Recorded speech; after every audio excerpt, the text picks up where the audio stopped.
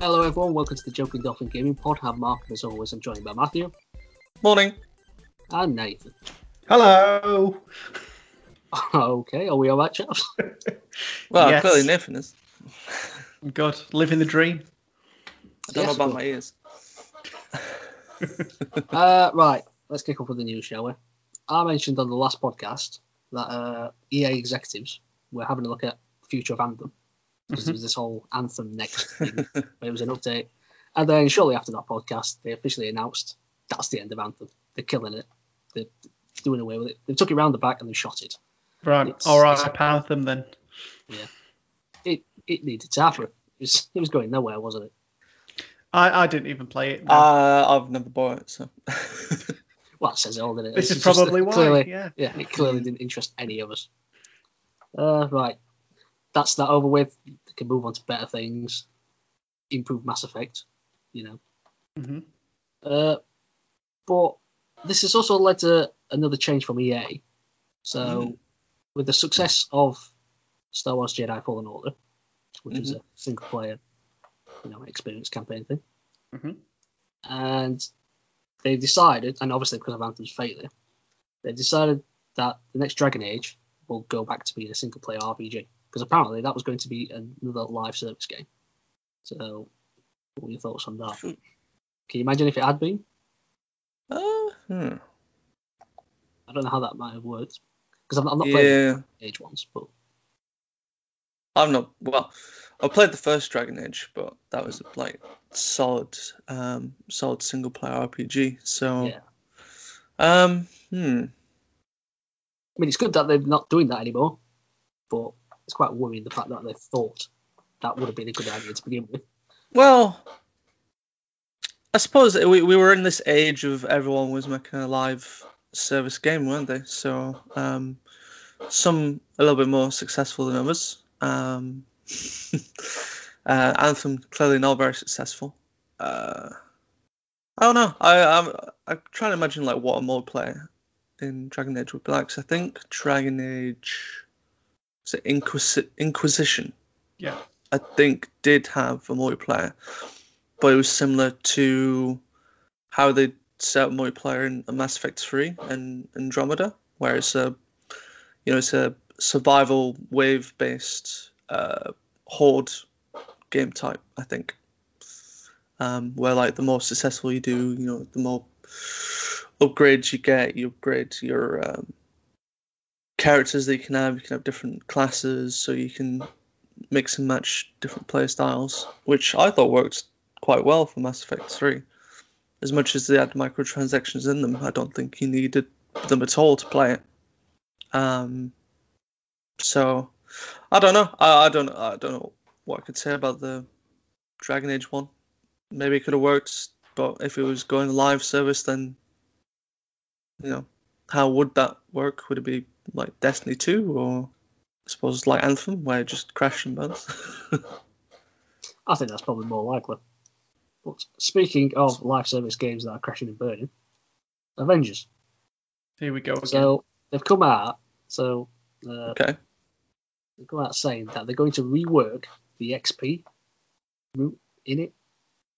So the big complaint about the game really is about lack of content.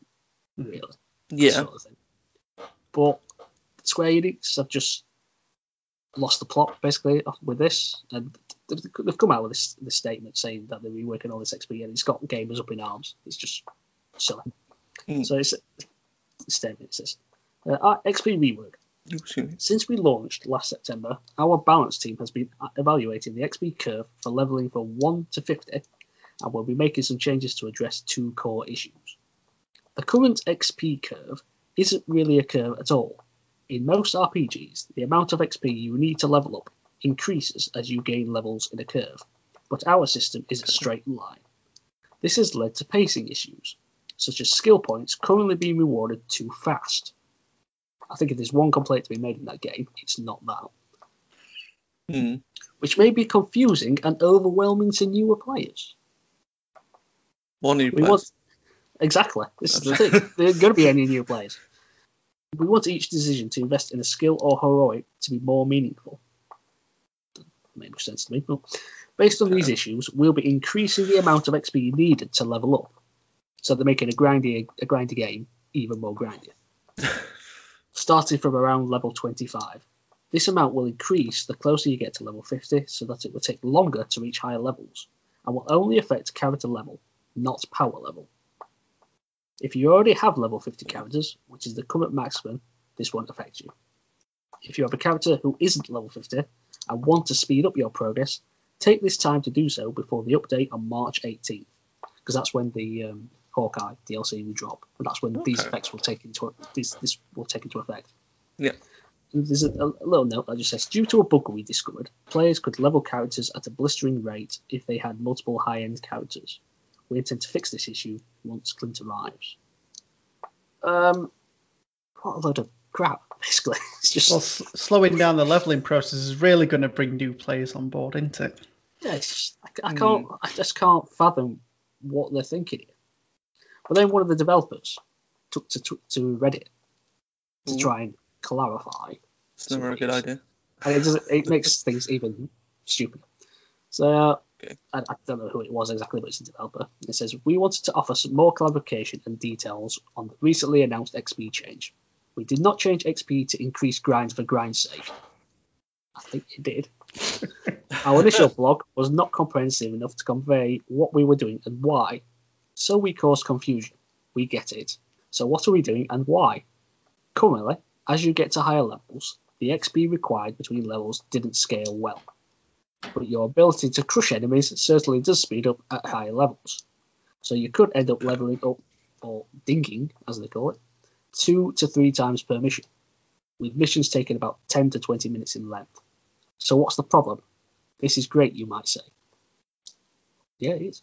The problem we are seeing and hearing, I don't know who's telling that, was that you would immediately get more skill points than you had time to review, apply, and get used to before embarking on your next mission and gaining your next few levels. Hopefully you can see the issue here. Yeah, I hate it when I get too many points on my FIFA Pro, so I have to come out and apply them. I just don't know what to do with all these FIFA points. Yeah, it's the same thing pretty much. That's the way I see it anyway. So carries on. Really we want people to level up. In fact, we really want to see more people level up more heroes, as playing the full Avenger roster should be the most fun thing you can do. But we don't want the leveling up experience to be too overwhelming or diminish exploring each skill purchase. So we smoothed out the higher level curves to make it so you were less likely to ding more than once or twice per mission at the higher end. There is so much variability in how quick you can gain XP, level types, mission selection, etc. But the end result of our tuning was meant to add around 3 to 5 hours to reach the maximum level in total. Okay. This means leveling at a steadier pace around every 2 to 4 missions at the upper end. We consider this a way to achieve clearer ding thresholds and more time to engage with and enjoy each skill purchase. We also tuned the game to make early leveling slightly faster, giving players more advantage against enemies when first starting out, and hopefully making them feel more like a superhero faster. Lastly, more powerful enemies will grant additional XP, which makes them more rewarding to take down. Hopefully this clears things up and offers a better vision of what we're doing with the XP change, and will work better to make things clearer when we share this sort of information. I find this really staggeringly stupid.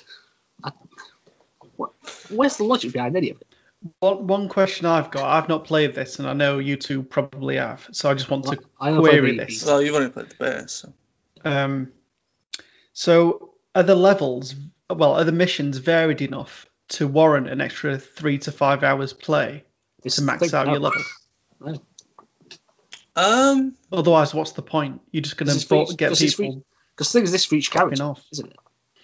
Yeah. I can't really say much because you stopped playing. Is that what? Well, it wasn't that like I'd stopped playing out of boredom. I was actually forced to stop playing because an update they introduced broke my game. So right. That was the reason why I didn't go back to it. So I can't I'd finished the campaign and I did a few of the, like, I suppose post-campaign content that they've got, but I've not done everything. But so I can't really comment about it, but just everything how they've structured this is just like I could come up with a better reason of why they've done this, and all they could have needed to have done is said, right, we think late game content is a bit too easy and isn't really keeping people engaged because everyone's leveling up too quickly. You come up a little bit too overpowered. The game just doesn't feel challenging anymore. There's no challenge to it. So we've adjusted XP at that point. But then adjusting XP at the other end to make you feel a little bit better starting off with is also a good thing to introduce people into the game without it being too hard straight away. So there's a better kind of learning curve of, okay, so, starting enemies, get used to them, and then the new, I suppose, powerful enemies will come a little bit more challenging as I go through the game. That's how it, that's what I think most games should be, maybe, unless you're Dark Souls, in which case every enemy you come across has the potential to kill you in one hit. So, but it's just like the reason that they've come up with saying, like, I've already forgotten the reasoning because it's so silly for why they've done it. Like, you could have just said, well, we just want to make late game content a little bit more challenging, so we've adjusted the XPs, so you don't feel that you don't feel that the late game's too easy or whatnot. Not this balancing and hearing that people complain about it, 'cause I'm pretty sure not enough people to complain about it. To me, it just seems like an excuse to stretch out a game that already has a lack of content by just slowing you down. So you're just forced to play it for long. Yeah. Because they're not introducing enough stuff. Well, they weren't enough to begin with. Well, this is probably it. Is to slow people down so content can be dripped in a little bit easier. Well, a little bit quicker while you're not feeling like nothing's happening. But Nathan, would you ever start playing the game now? No. I've had too many bad things, and for me, in terms of the content, it's just not there. Yeah, I weren't fussed after the beta, so I've seen it for like 20 quid on hot UK deals, and it's not even come onto my radar. I mean, there's far better games that I can be playing. To be frank, tell you what we need to do. We need to cut the campaign out of it, sell it separately at a cheaper price. That's what we need to do. Forget all the live service crap. I'd buy that. It's too late. I wouldn't mind just playing the campaign. How much That's it. Buy it for like £15 or something. 10 or something and just play the campaign. Well, it's been like 50% off on PlayStation Store for quite a long time. Clearly because no one's buying the thing. So it's like, just please, for the sake of just buy it. It's still too much. It's still like 25 quid. It's just like, I'm still not paying 25 quid for that. Right. If it came out on PS Plus, I'd give it an hour. I'd give it the hour challenge. I'd give it the campaign. I'd do the campaign. How long's the campaign? Do we know? Matthew? By an average 7-8 hours, maybe a bit longer. It's not too bad then. It's what you'd expect from a single player campaign. Well, That's got a multiplayer. Yeah. See, this is a disappointing thing because, like, I would absolutely support people playing the campaign. Like, it's got a brilliant campaign. I loved going through it. It's just everything kind of afterwards is what's disappointing. Yeah. And then throwing in updates that break my game, that's not going to get me to come back, is it? Well, that's it. They've lost a player now that probably won't come back to it. I don't know if you ever will, Matt, but we'll see. Because I mean, I might come back to it if it ever gets to the point that it releases the Spider-Man character. Oh yeah, I completely forgot about that. Yeah, if whenever Spider-Man comes out, I might give it a go at that point just to see how he feels in that game. But I'll have no players by that point. I think this just displays how quickly we move on in terms of video games now, though.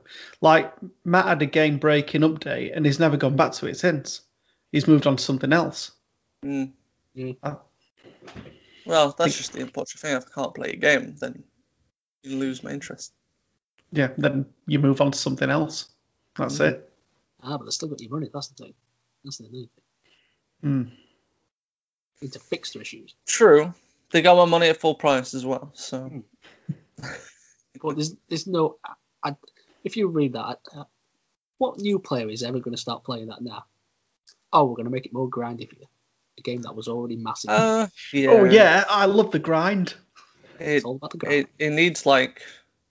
It is an intervention similar to what like No Man's Sky got, where it's like just this massive update that's like absolutely new player friendly, welcomes people in, and has a hell of a lot more content than it's currently got. Another game to die on its arse. Right. Oh, that could happen. Any other news? I want to talk about the state of play. Do you want to go straight into state of play? Yeah. Oh. Juicy. I rather enjoyed it. I know a lot of people are pretty negative about it overall, and to be honest, I can see why. I wasn't negative. There just weren't much about it. I'm not saying you. I'm just saying the general feeling that I'm getting is that there's quite a bit of negativity around it, because we did get a lot of game updates. We got the PS5. Well, we realised that Crash were going to be moving over to PS5, which is great for Crash players. I've played it on PS4. I can't wait to actually get a PS5 in 2025 and be able to play Crash Bandicoot with just the nice PS6 comes out. 4K graphics and all that. So that's going to be a free upgrade, which is good. And then they showed off some other games. Like the ones that I really liked was Returnal, Solar Ash. Those two really stood out for me. I liked the look of Sifu as well. What did you think of that? This is one that it was the one thing that I liked about it. Actually, two things, but it gave me very like old boy / Daredevil in the hallway kind of vibes. Yeah. The I combat love that seem... if you just go down a hallway, just like firing off enemies, throwing them into rooms. The combat did look really brutal, didn't it? Like you felt the hits, which I always appreciate. And it seemed to have a really cool game mechanic where if you die in game, you start again but a bit older, which was quite interesting. What about if you just keep dying? You just eventually just frail old man. Trying to go through hallways. Just like skeleton just walking through. Yeah. God, kill me now, I'm already dead. Yeah. They showed us Five Nights at Freddy's as well. I don't think I'll be playing that. I don't know about you, Mark. Yeah. No. Like, too scary for me. I can't even play like the original ones. Yeah. Jump scares aren't good for me. Although, like, fair play to just how massive the whole franchise got from like one game where it's just on a 2D like cylinder type thing, and now you're getting games that are like complete 3D roaming games. That's quite cool for where he started, and it's just one guy initially who made the whole thing. So I know it's got I know people love the lore in that game and trying to work everything out and stuff. It's got crazy lore. I probably won't recommend diving in anymore. The big news for me, though, coming out of this, is that Oddworld, Soulstone, coming to PS Plus. Yeah, April. Can't wait. It's fantastic. I was actually going to pay for that game as well because I love a bit of Oddworld. Yeah. I love Abe and all his antics, all his burping and farting and everything. So yeah, that's really positive. I really enjoyed that aspect of it. I'm quite happy because it looks like I'm getting a decent catalogue of PS5 games just on PS Plus before I get the console. Well, that's it. We've been able to download a few so far, haven't we? So for when we do get the console again in 2025. So Destruction All Stars, Bug Snacks. Massive. Yeah, Bug Snacks. Maquette, Yeah. which was one that I was really looking forward to. I think that's how you pronounce it, Maquette. Obviously, Oddworld. Man-Eater. Yeah. Came out. Yeah. Is that it so far? Probably a couple more that I'm failing on, but it's really good that you're getting a library of games before you're even getting the console. Yeah. Well, for most people anyway. Because there was a few of these games that were in the very initial PS showcase, back in the day when all these games were first revealed. Obviously, so Oddworld was shown then, and then that Maquette. Am I pronouncing that right? I can't remember. Was shown in it, and they were both games I was going to buy because I thought they looked really good. But now they both come into this. It's just amazing. Great time. Now just give us that hardware. Give us those PS5. Produce the PS5. Well, I mean, they're trying. I mean, if you're like me who tries to get, I've had 2 in checkouts at this point. But every time I go to check out, it crashes. And then I get about 10,000 of people going, "I got mine!" Like, oh yeah, you bet you did. Every time you send us a message, I'm just imagining your sad face. This is the furthest I came to. I got as well. I had it in the checkout even before I got an alert from Twitter saying that the stock was in. Yeah, that's how close I got, and I was like, "Yeah, check out," and then website crash. I'm just imagining that in real life. You've got the console, the checkout. Some guy just comes along, and goes, "Nope." Yoink. Oh, is this what you're wanting? Yeah, I really want it. I'm here first. Nope, mine now. Yeah. The worst thing for me is that I actually get sent pictures of PS5s in the warehouse because my sister-in-law works at Argos. So they get them in, but they're all for online only. So she can't yank one away and give it to me. I pay for it, obviously. But sure. I pay for it, obviously. But basically, they get a certain amount of consoles in, and then head office decide when they get put on the website. So that's why you find that they're going at these stupid times, because head office just sends an email, and then they get popped up on the website. It's insane. Tell you what you should tell them to do. You just take one component out of it each time. And then in 700 build my own PS5, then you can eventually get your PS5. Just construct it again. I think that'd be the one reason that I'd be tempted to get the discless version to get it a bit quicker. Yeah. Well.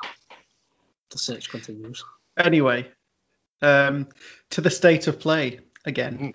So I think the last game that they showed off, you were quite interested in, weren't you, Matt? Oh, of course. Positive for you. Massively positive. Seeing Final Fantasy VII Remake come to the PS5. And it's going to be free on PS Plus as well. Yes, it should be free now, I think. It's PS4 version though, isn't it? Yeah, you won't get the PS5. Is there a little confusion about... So do you have to pay for this upgrade? I think you do, don't you? You would, yeah. Would you not? I think you would if you don't own the game already. Like if you... Oh, yeah. It's just buying a new game. Well, obviously. Well, yeah. But I mean, I think if you had the PS Plus version, I think you might have to pay to upgrade it potentially. Yeah, there'll be some sort of pass. But is that just for the PS Plus version? Yeah. I think so. It is a free upgrade if you own the game. Right. Okay. So the way I saw it is if you owned it already in a disc version or you paid for it online, then you get the upgrade to PS5 for free. But if you get it via PS Plus, then you need to pay for the upgrade to get it on PS5. Right. Yeah. Yeah. So it is called Final Fantasy VII Remake Integrate. Yeah. So there's a bonus episode that they've made specifically for the PS5 version.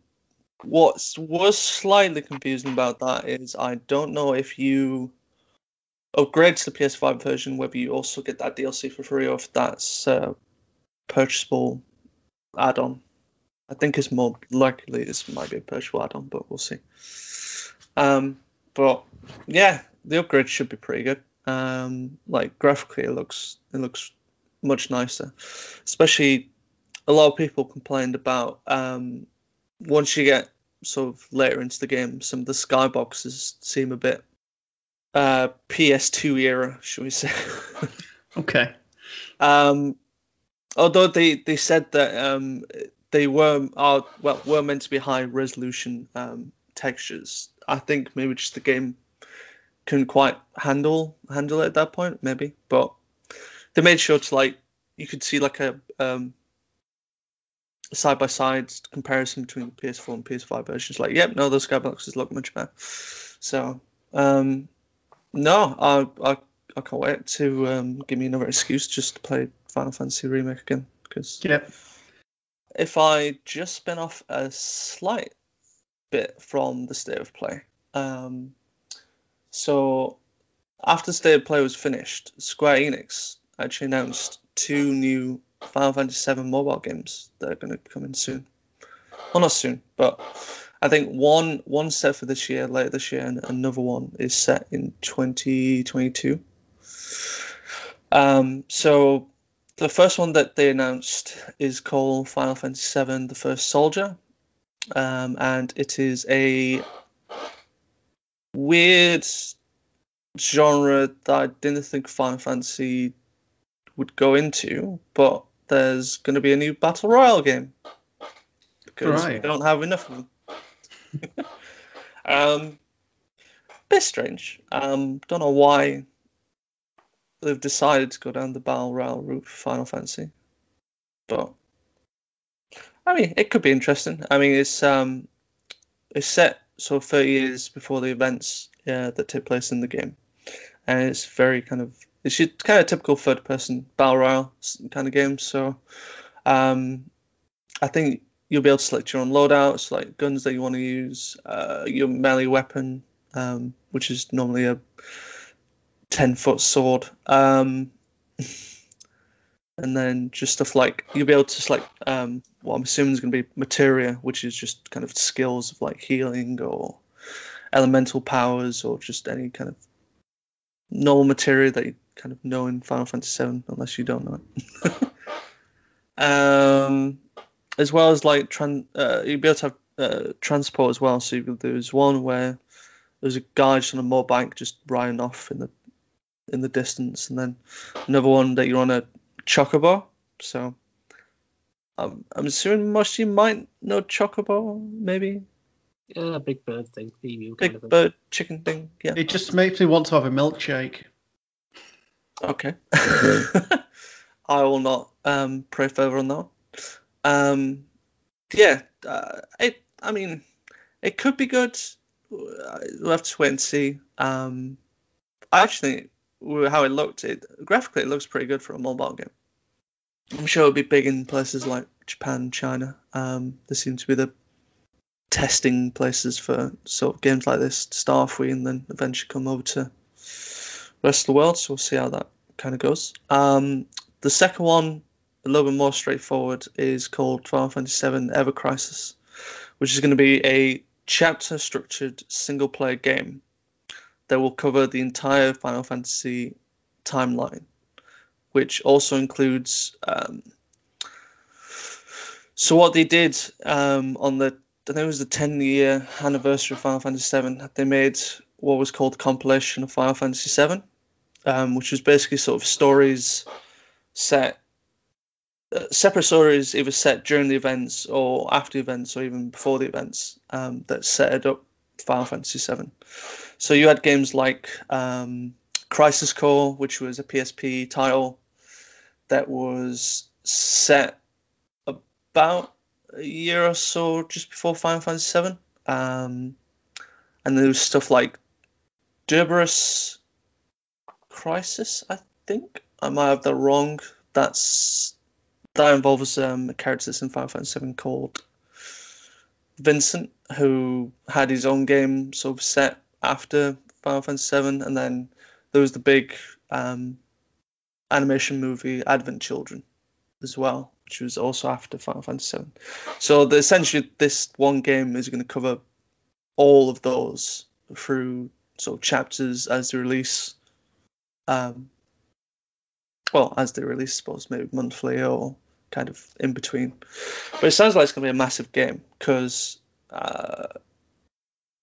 there's just all that kind of history to cover, I suppose. But we'll see how it goes. Like it's so far it's structured So the movement is very Final Fantasy VII-esque, but then when you go into battles, it's very reminiscent of Final Fantasy VII Remake. But I don't know if it's turn-based or not. It wasn't very open on that, but I suppose they just want to carry on milking that Final Fantasy VII cow as best as they can. So, we got any other news? Have you heard this warning from Activision about Call of Duty? What's the warning? No. They've warned, apparently, that a 500 gig console may no longer be able to hold Warzone, Black Ops Cold War, and Modern Warfare. Oh no, I did hear that. Yeah, I did hear it. So basically, they made a game that's too big. It's madness that they can't make their game smaller. It's just they're terrible at it. Well, I think this is all intentional because they're wanting it to be just the only game on your console. Yeah. So that you can't play anything else. Well, you know, these sweaty COD boys are all going to have it. Yeah. Not play anything else. It's the same as FIFA, isn't it? It's just like COD and FIFA. That's all that's going to be on these people's consoles. Well, it'll be the first thing that's on my PS5. I find it mind blowing that they can't make these games smaller, and every update's like 25 gig. Exactly. What are you doing that's taking up that much space? You see very little in game about it, though, don't you? Yeah, exactly. It's like, why does it need to be that big? This is the plan from the beginning. Yeah. Eventually, we'll get to a case where it'll only hold one game console. It'll just be one of the Call of Duty games. Well, that's madness, though. You can only have 3 games on your console.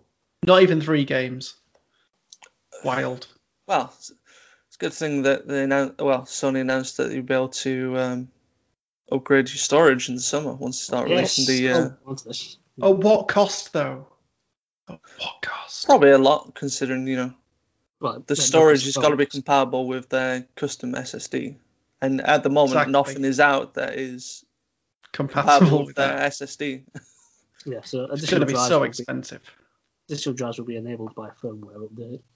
I don't even have a PS5 yet, so I guess I don't have to worry about that. I don't have to worry about it until I go. Just buy one just for the Call of Duties, I guess. Yeah, that's true. You could have a Call of Duty drive with like a bullet sticker on it or something. Just get like a digital edition PS5 for your Call of Duties, and then your disc version for everything else. Yeah, it's probably the best thing. So, Mr. Henry Cavill. Man who makes building PCs sexy. I'll take your word for it. I've not seen that. Honestly, I would suggest anyone to watch that video. It's actually quite fascinating. Him just building a PC. Okay. Well, so he put out a very interesting Instagram post. So in the post, it's like a black and white photo, and he's sat in a makeup chair, holding a blurred out piece of paper. And he was mentioning something about new secret projects, blah blah blah blah. And Game Pressure used a tool called Focus Magic to partially unblur the words on the piece of paper. And apparently, some words can be identified on it, which include the words Cerberus, Talizora, and Geth. And anybody who knows what that means, that's in relation to Mass Effect. There's also Reaper. Reaper as well, yes. Yeah. He seems to be really into his games. I'm excited. Sure. I'm trying to take this with a pinch of salt because it's nothing confirmed or anything like that, and I'm only obviously we can only base this off what this one thing has said. Yeah, well, it could be anything, couldn't it? It could be something live action going on, or maybe he's just got a part in the next Mass Effect animated thing, maybe. Yeah, it could be. Yeah, exactly. This is the thing. We don't know it's a TV show exactly, do we? No. All we know is it's Mass Effect related, but it could literally be anything. But I mean, I think we all know like Cavill's just like the Hollywood geek at this point. I mean, he somehow, I think him probably solely managed to get The Witcher kind of into live action because he was just such a big supporter for it and wanting to be the lead actor for it. And he's good in it anyway. Like he's really he's clearly the best thing about that. Geralt, so. For me. Oh yeah. Him and Yennefer. Anyway, I suppose we'll see. Yaris. Suppose we'll see. But looks like we could be in for some exciting times for us Mass Effect fans. Hopefully we start pulling back into the goodness of what Mass Effect and Mass Effect 2 had, and not start falling back for what Andromeda Galaxy. So I'm going to presume we'd be Commander Shep. Oh. No. No. I'm trying to think of what other characters he could be or not. Can be. Well, the latest game is going to be set like 100 years or something. Or is it? We don't know if this is going to be the original trilogy or what. No, we don't actually, do we? We know one character from the original trilogy is going to be involved, but that doesn't say much because her species lasts a long time. I don't know. Unless he's doing voice acting in the new one for someone. Yeah. I mean, it could be the new It's Captain Shepard. I mean, we don't know. Commander Shepard. We don't know who the lead character is in the new one. He could be that. I suppose we'll find out at some point.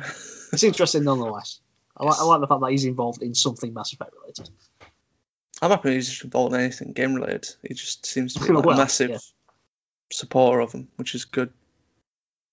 Has anybody heard about the new Nintendo Switch rumors that have come out? Yes. So, apparently Nintendo are purchasing quite a few screens from Sony. So there are OLED 720p screens. Samsung, not Sony. I would say it was Samsung, yeah. Yeah. Samsung OLED 720p screens. They're going to be 7 inches, so slightly bigger than the current Switch. And judging on when they're going to be purchased, so production could be starting as soon as summer, and then that'll give us 4 to 5 months, so we could potentially see the new Switch before Christmas. I mean, that might be being too optimistic, but I think it'd be like the perfect time to drop a new console. But saying that, when they first dropped the Switch, that was like late February, early March time. So we know Nintendo doesn't really care about the status quo when they drop the console, so it could be early 2022 at this stage for all we know, but I think it's positive. So Bloomberg posted an article, and they just put a few of their comments in about what they think it's going to be. So apparently it's going to, whatever this is going to be, it's going to upscale to 4K, which I think it needs to do. Definitely in this day and age where you've got the Xbox Series X and the PS5 pushing to 8K now. They really need to catch up in terms of the resolution so they can keep getting them AAA games on their platform. Because at the minute, I mean, even with games like FIFA, for example, they're just getting the legacy editions because the Frostbite engine doesn't work on the Switch because it's not powerful enough to run it or run it well. So I think it definitely needs like a power upgrade and a resolution upgrade. So yeah, I'm looking forward to it. Like if we can get it before Christmas, then great. But yeah, I think it's all positive. That's whatever's all this that's coming out so far. Because the Switch is, well, it's in its 5th year now, technically. So they need a hardware revision. Because it came out over 4 years ago. No, it did. I mean, there's been talk about a Switch Pro for ages now.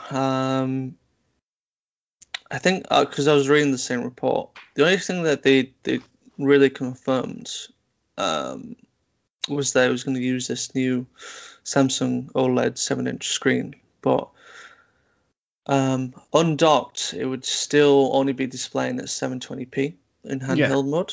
But obviously, once docked, they're wanting to support a 4K display. Not saying that games would be in 4K, but it'd be upscaled close. Yeah, it'd be closer than what it is currently. Do you think Oh, go on, Matt. Sorry. That's all right. What I say is my only worrying thing from this report is that there's no mention of any improved components or like other than the display. They didn't say they would run games faster or anything, which is a bit, like if they're just going to release a Switch that will support 4K docks, is that enough to warrant buying a new model if it's not going to improve games any other way? I mean, I think I can see them potentially doing what they've done with the new 3DS, where some games might only run on the new version. Potentially. Because I imagine the new one is going to be quite a bit more powerful. It needs to be, otherwise it can't upscale to 4K currently. Well, yeah, that's the problem at the moment. Unless it's just a software update and it's really all the thing through the dock that's what's added to that power. Well, that's another thing I was going to ask. Is there going to be a new dock that'll hold all of the visual upgrades, or is it everything going to be on the new system? Because a lot of people have come out and said that they've got their own docks and they don't want another one, for example. Yeah. Well, this is it. Like, if you got the new Switch Pro, if it doesn't work with the old dock, what do you do about that? I feel like there might not be a new dock, and it might just be a lot of software upgrades, maybe. But we'll see. I suppose we'll see. I don't know like the ins and outs of how the actual dock works with the Switch. Like, what does the dock do for it other than help display onto a TV? Forgive me, but because I don't have one, does the dock not come with the Switch then? It does. Yeah, no, the dock does. Yeah. But you could at one point. They're like gold dust now, but you could buy like additional docks for £80. Right. So that you could have them in like each room, and then you could take your Switch from one room to another. But yeah, in terms of the dock, all I know about that is that it does, once your system is docked, it upscales to 1080p at that point from what the current resolution is. So I do think the dock gives it some sort of power boost, but that's why I'm thinking from my point of view they'll probably revise the dock, but maybe when you slot it into an old dock, it'll just give it whatever resolution it can through that dock. Maybe. Maybe. I suppose we'll have to find out and wait and see on that. But it's still early days yet, so I suppose we'll see what happens. Fingers crossed. Did anybody watch the Pokemon Presents? I did. Did you? What did you think? I really enjoyed the first few minutes, when they went through the different generations. They were gaming, anime, and then everything that came in between, all the innovations for each Pokemon generation. I thought that was really cool. I really enjoyed that. It was a full-on nostalgia trip. Well, it was, wasn't it? It was a really nice celebration of the history of Pokemon through all media, really. Even the cards got mention every generation we got to. Yeah. Pulling out those rare Charizard cards. Good. Exactly. No, it was really good. I enjoyed all of it, really. It was a nice celebration of Pokemon. And we got to see a little bit more of the new Pokemon Snap, which I'm really looking forward to because I love the original game. Yeah, it does look really good. Yeah. Yeah, it's I just think graphically this is the best that Pokemon will ever look until we get a Switch Pro. At least at this point, because how the game works is it's an on rails shoot 'em up technically, but you don't actually shoot people. You shoot with the camera. Yeah, so you can throw things at the Pokemon like apples. Well, I thought they were apples, but they called it something else, whatever the fruit was. The in-universe Pokemon fruit. Do you know, so you could watch them eat, and then they'd kind of do a smile or something, so you could take a better picture. Yeah. I liked those light orbs you could throw as well that made the Pokemon glow, which was pretty cool. Yeah, I was wondering what you actually do with those other than just make them glow. I wonder if there's some sort of actual use behind them. Well, there is a night mode, isn't there? You saw certain things glow when it came to night time. So I think if you are going through it at night, then you can take better pictures of the Pokemon and get a better star rating. So I think it all slots into that. But But yeah, I'd not played the original Pokemon Snap, but this one does look really, really nice. And not long to wait either, because it's coming out on the 30th of April. So yeah, it should be fun. Oh, another thing that I noticed, the photo mode looks pretty cool as well. Because they've got this thing where you can upload like photos that you've done of you've taken of the Pokemon to like this like vast server where everybody can upload, and then they'll like pick some out, showcase them, and like you can get like you can get ratings and all that. So yeah, it seems like they're trying to make like a little community around it as well, which is good. Yeah, no, that should be fun, because they've got a little like photo edit where you can put on like stickers and stuff to make the photos probably stand out a little better. No, it should be good. I do wonder like how many Pokemon is going to be in it, because it's like I remember the first game doesn't have all the Pokemon in, but the levels are like situated around the Pokemon Bear anyway, because it's really cool seeing like I think I mentioned before, like one of the levels where you're on like a stream and you can lead a Magikarp into the waterfall with apples, and once it gets into the waterfall, it'll come out evolved as a Gyarados. Oh, and that's a really cool photo thing. And if it has more stuff like this in the new game, they're brilliant. Because I loved seeing the bit where I think you threw like the apple in the water, and like the Venusaur like does a dive into the water. Yeah, he like caught in mid dive, which is really good. Yeah. No, it seems like it'd be quite a fun game. Really relaxing, not have to really think too much about it. But it'll just be fun. That's it. That's what gaming should be all about. Well, that's what Pokemon seems to be about. Yeah. Have fun. Definitely. Yeah, looking forward to that. And I think after that, then they showed off the new Diamond and Pearl remakes that have been much talked about in the last couple of months. So it's official. So late 2021, they're going to be coming out with Brilliant Diamond and Shining Pearl. So they're going to be faithful remakes to the originals that came out on the DS, which is good. I enjoyed Diamond and Pearl for what they were. Thought they were really good games. I can't wait to play them again. In terms of the graphical side, it did look to be a mix between like Sword and Shield and maybe like X and Y, like a mix between like the 3DS and the Switch, like a halfway between the two for me. Yeah. But it did look really good. Definitely.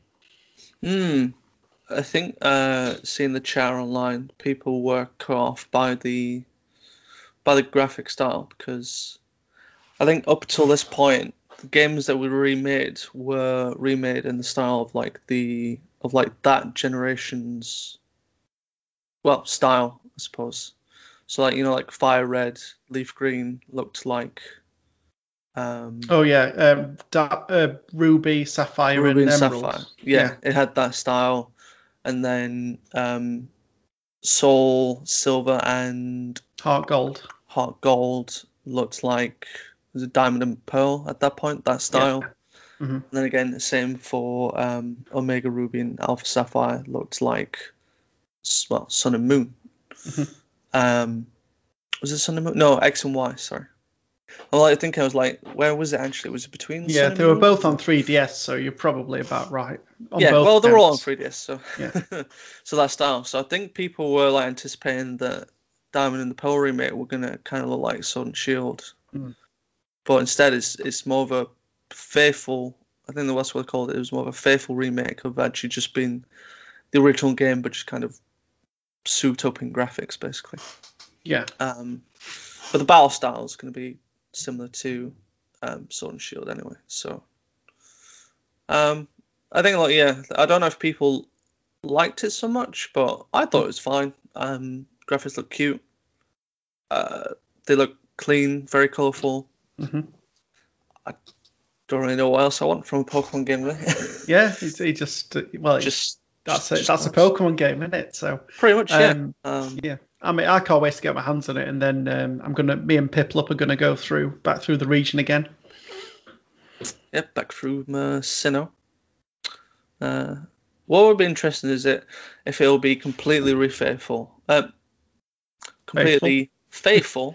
Let's say it right. I would put remake and faithful into next to each other. That's it. That's the new category now. There's a faithful remix. Well, whether they can have like extra content like the other remakes had as well. So like, obviously with Omega Ruby and Alpha Sapphire, you had the whole episodes. The end game stuff with Rayquaza. Yeah, and then getting like the Mega Rayquaza out of it. So that, unfortunately, I think this was where, for me, Pokemon generation-wise, I started slipping off. So I never completed Diamond and Pearl. So I don't know exactly where the whole story goes. So for me, this is probably going to be like going through a new game again. But it'd be interesting to see if they have anything new. I'd like to see something new. But I mean, if they don't, they don't. Yeah. Well, as we saw a bit later on in the presents, this is just going to tide us over until the next game we talk about. But we'll get there. So these Diamond and Pearl remakes are going to be developed by Ilka Inc. So not Game Freak, but they're focusing on something else. Yeah, new developers finally working on a Pokemon game, which I think they should do more often.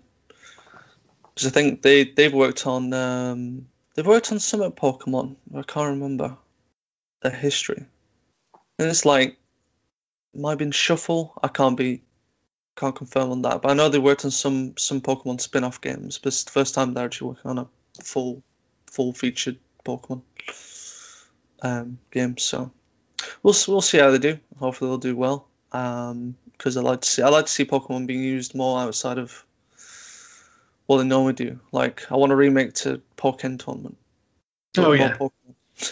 Because I thought it was actually quite a good fighting game, but I don't think it had the reach that others have, like Tekken and that.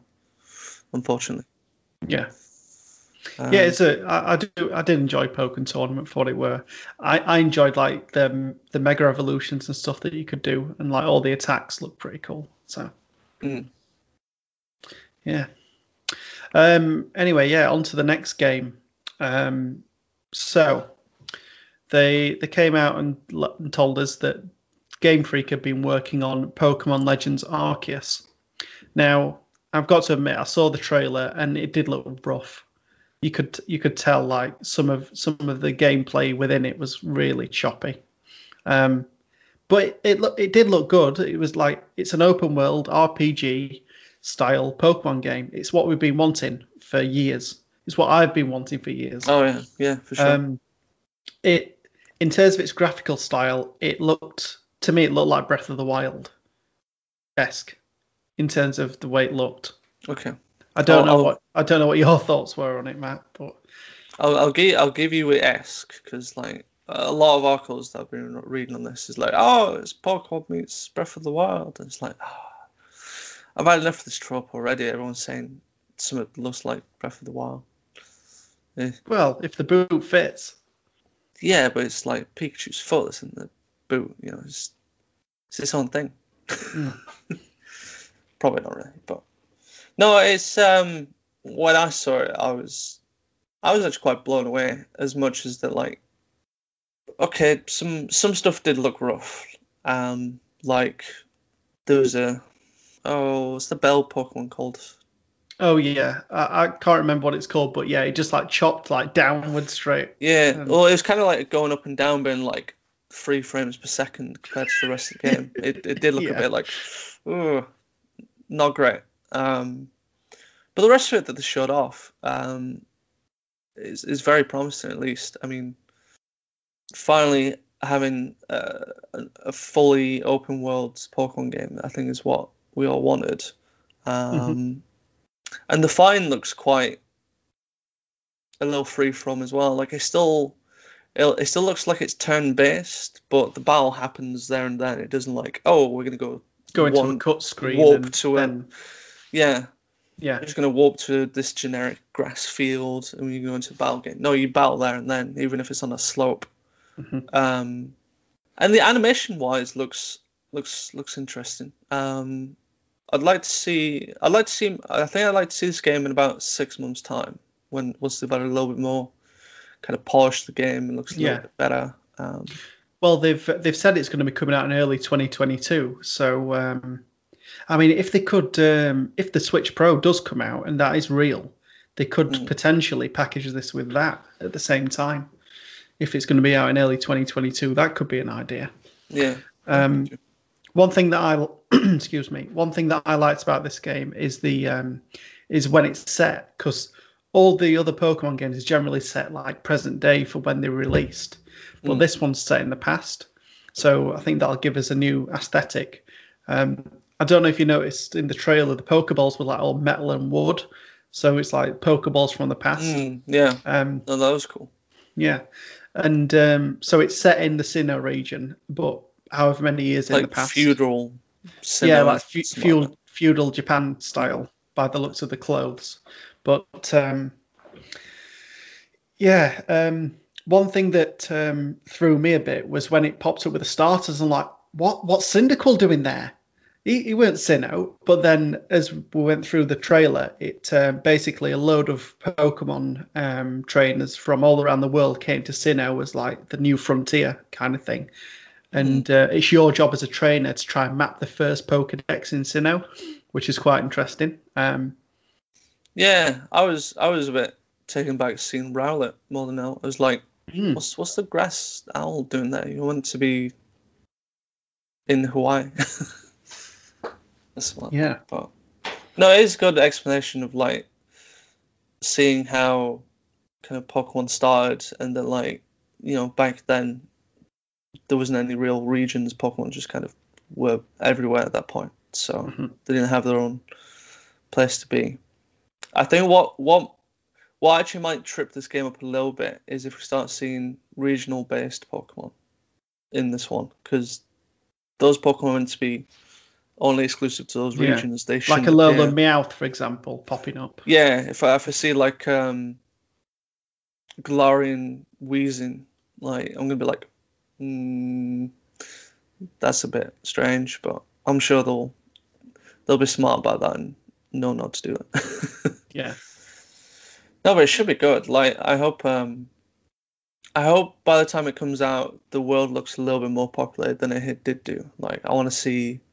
Yeah, it did look a bit sparse, didn't it? Yeah, I want to see like other trainers kind of doing stuff, and maybe not necessarily more Pokemon appear around, but at least kind of just some stuff happening.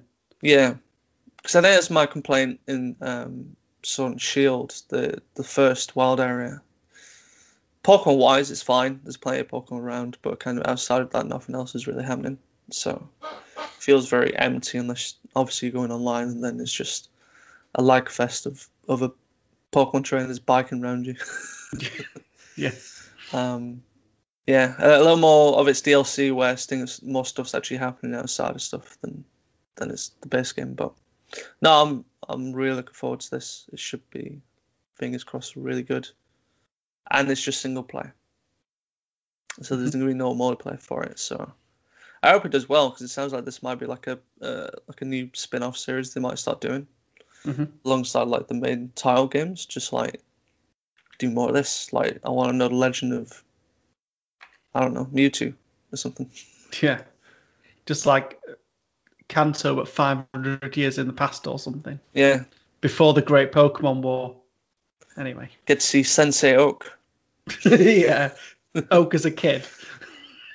Oak as a kid, yeah. He's forever aging. Yeah, but I thought overall the Pokemon Presents was really good. I think it hit all the right notes in terms of like what it showed us, and it definitely hit right in the nostalgia. So I thought it was really, really positive present, and I really enjoyed it. So good. Yeah, all good from me. I've got one final bit of news. Ooh. So publisher Paradox has pulled Hardsuit Labs from development of Vampire the Masquerade Bloodlines 2, and the game has been delayed indefinitely. Oh no! So things aren't going well there. So apparently back in August last year, there was like some reshuffling, Yeah. Lead narrative designer Brian Mitsoda and creative director Kai Clooney were fired from the project. Then in October, later on, Paradox confirmed that senior narrative designer Cara Ellison had left the project. He's no longer working with them. So something's clearly not going right over there.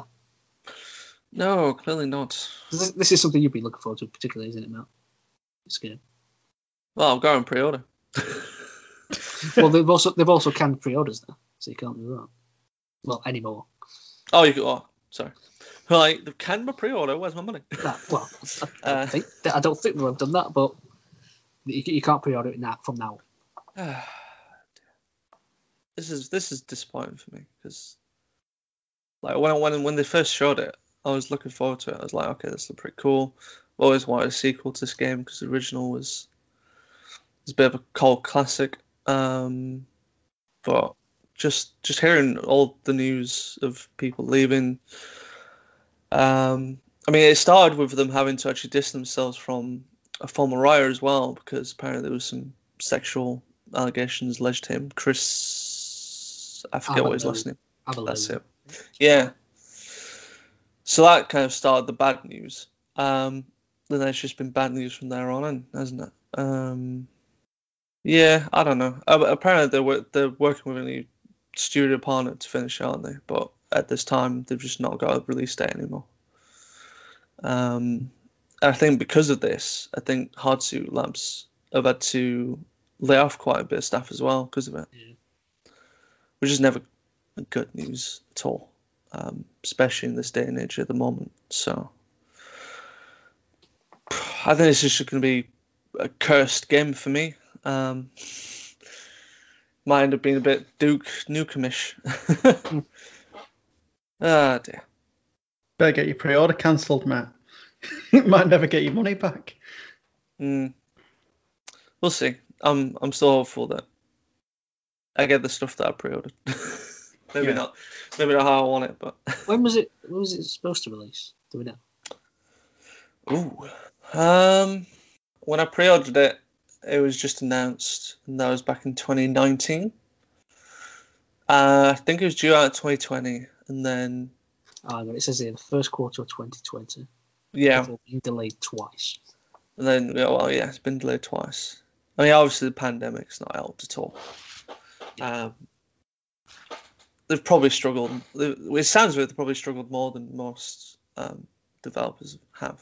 There's something more behind the scenes than just.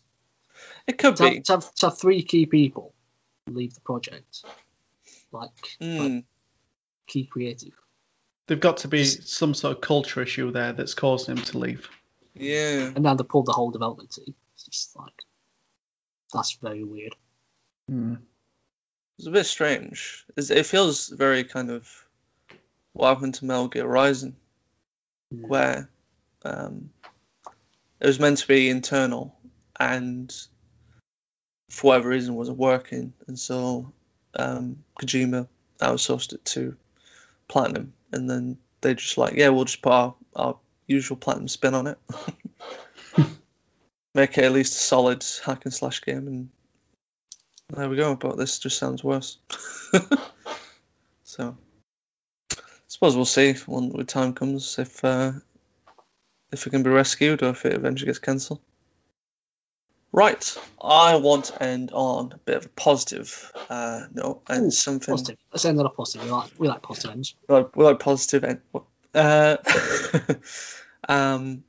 So something probably a bit closer for you, Mark. Don't know whether you heard this or not, but two senior developers at Sucker Punch, Nate Fox, who is the game director, and Jason Connell, who is the creative director, will become permanent tourism ambassadors for the city of Tsushima.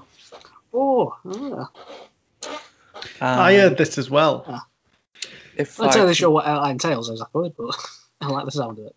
Yeah, the sound of it.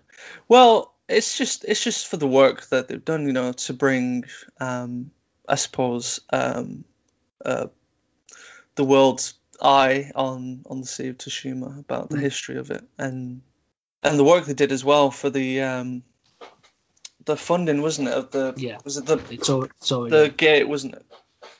I feel like I Yes. was doing YMCA there for a second. The gates. The gates. So just to bring up a statement from the Tsushima mayor, Horiko Hitakatsu. I probably said that wrong. Apologies. So he's come out and said that Fox and Canal spread. This was explaining why they were getting the ambassadorships. They're saying that Fox and Canal spread the name and history of Tsushima to the whole world in such a wonderful way. Even a lot of Japanese people do not know the history of the Genko period. When it comes to the world, the name and location of Tsushima is literally unknown. So I cannot thank them enough for telling our story with such phenomenal graphics and profound stories. And he went on saying that normally the award would be given to noble Japanese people. This is the first time there's been awarded to someone who has spread the name and history of Tsushima through their works. What? And carrying on saying that the appointment of tourism ambassador is from today until Mr. Jason and Mr. Nate no longer wish to have it. And he carried on saying that, in fact, I've been thinking and discussing about appointing the role to them ever since I discovered they were using Tsushima's name as the name of their work. He added that I did not appoint them for the purpose of having them do anything in the future. Thanks to the two of them, Sucker Punch Productions and SIE, I've heard from people all over the world who have learned about Tsushima through their works and now want to see, know, and go to Tsushima. So, I mean, they've just done magnificent work with the game to be able to spread word of the sea and its history through the game, which is just so nice to read and find out. Yeah, it makes me actually want to play the game now and actually learn about it. Just to add a bit to that, actually. So the city is going to be collaborating with Sony Interactive Entertainment to set up a brand new tourism campaign based on the game. So we might be seeing some more things shortly in regards to that. So as Matt said before, it's designed to encourage fans to learn more about the island and its key landmarks, which should, from that, hopefully bring more tourism, which is definitely positive. I was going to say, though, there's one sad aspect of this, is that obviously the game released in the middle of the pandemic, so tourism, nobody could go anywhere. So I think Tsushima's ended up missing out a lot of potential tourism during that period. But hopefully, when things open up, and with these endeavours obviously going ahead, we just mentioned, hopefully that'll pull all the people in. Fingers crossed. I'd definitely like to go there and see all the history in that. Yeah, very good. Joking Dolphin trip to Tsushima. That's confirmed. Joking Dolphin on tour. Yep. On tour. Can we do can we reenact the start of the game and I'll just chuck alcohol on somebody and set them on fire? Go on, Matt. You can volunteer for that. What? It's a really important role, Matt. Yeah. No.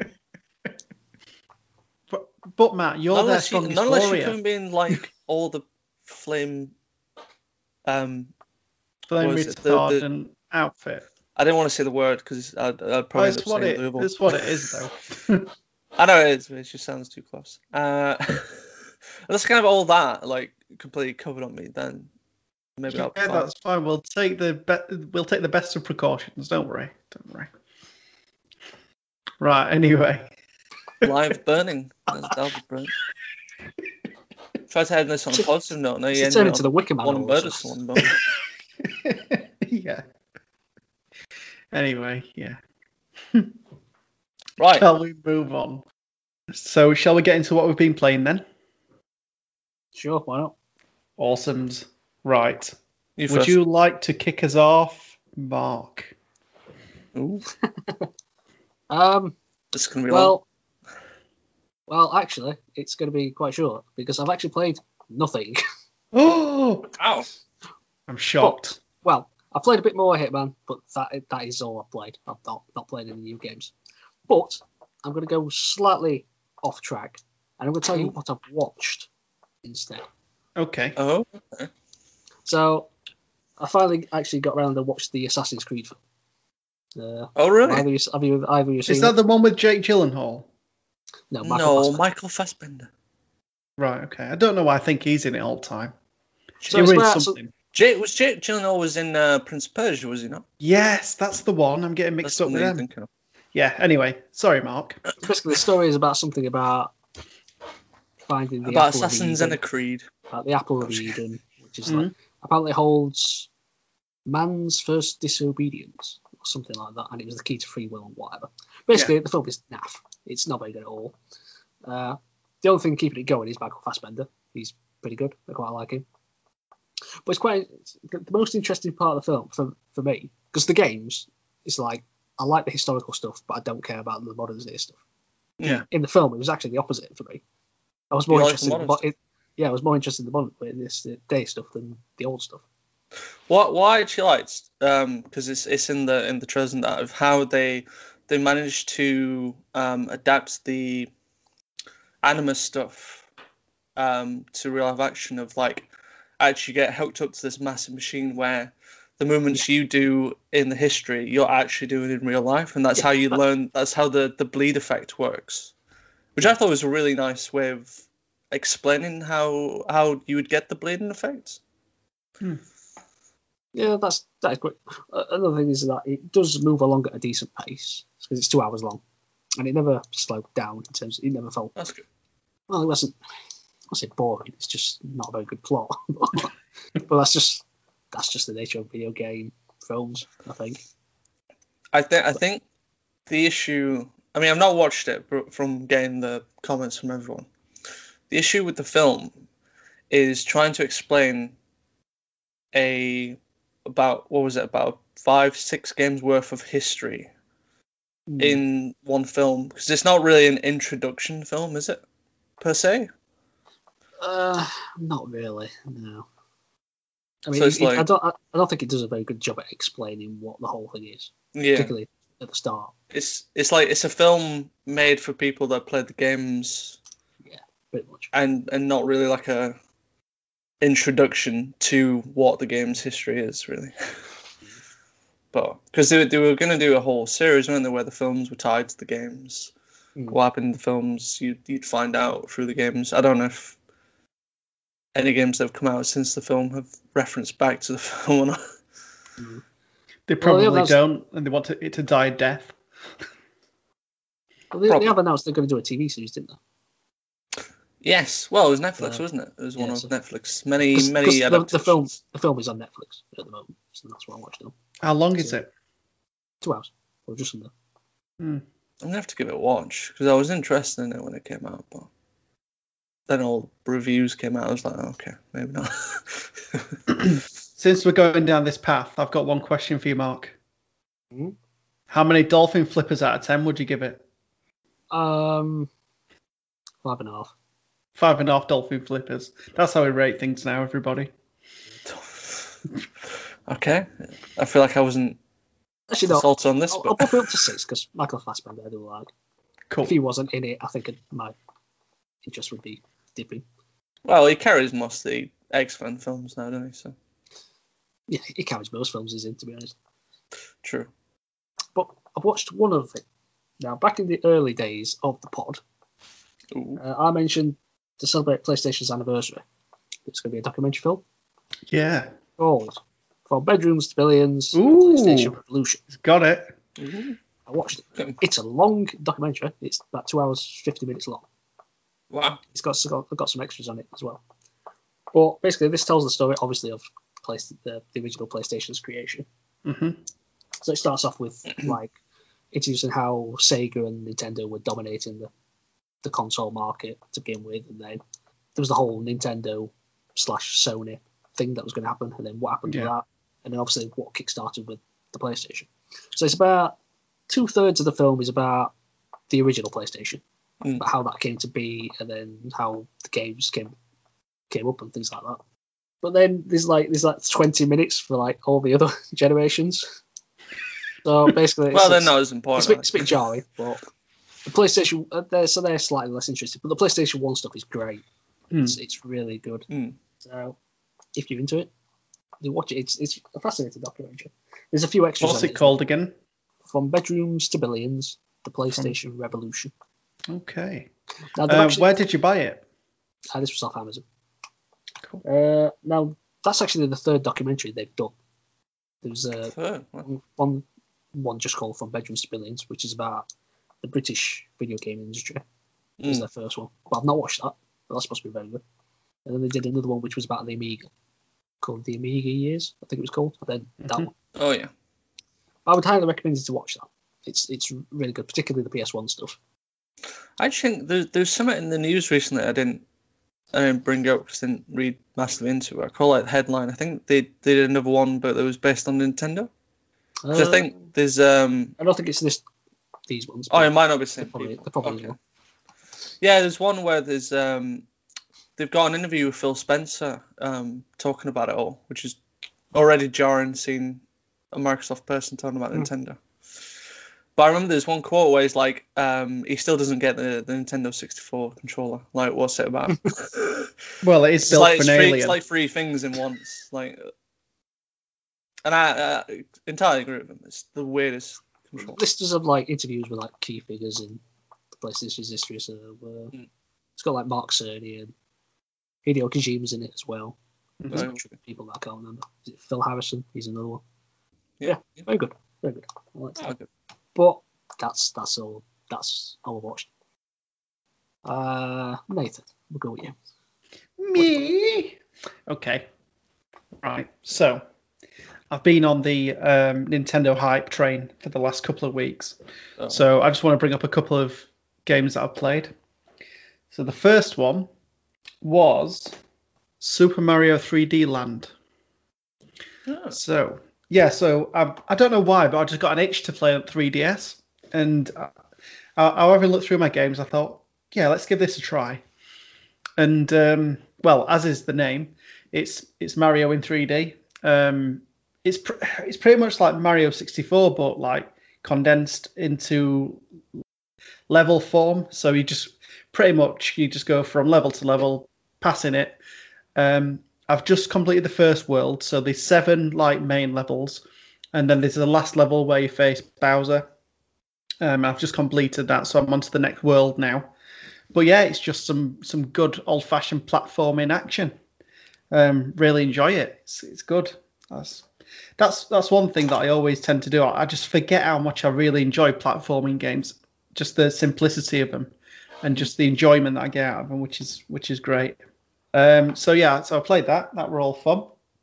Another game that I ended up playing a bit of was Mario Kart 8 Deluxe. So a bit of Switch action. So again, just played a few races on there. Did a Grand Prix. So yeah, just played a few races on that. Really enjoyed it. I'm still not very good at it. So I think the best that I can go to is like 200cc, and then I start getting my arse kicked. But yeah. Just so much fun again. So I normally play with Peach for some reason, and I just kick I go for like this like little Mercedes-Benz car that you can pick. So I always just go for that, even though it's probably one of the worst ones. But yeah, always fun. So yeah, I played a bit of that with a friend, so it's cool. Now another game that I played. Now, this game's called The Long Dark. Don't read too much into that. I've heard about it, yeah. So this one is a survival game. Now, you crash land on a snowy mountain, and you've been impaled by some shrapnel from the plane that you fly. And you've got to scavenge whatever you can to try and survive. So there's a few things that you've got to keep on top of. So your thirst, your sleep, you've got to keep warm as well because it's like in minus degrees where you are. You've got to like try and find shelter.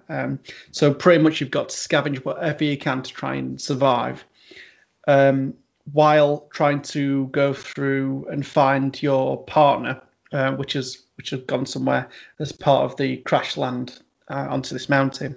Now, in playing this game, it's made me realise that I would never survive in the wilderness because when I first played it, within about 15 minutes, I'd frozen to death because I didn't realise what I needed to do to make a fire.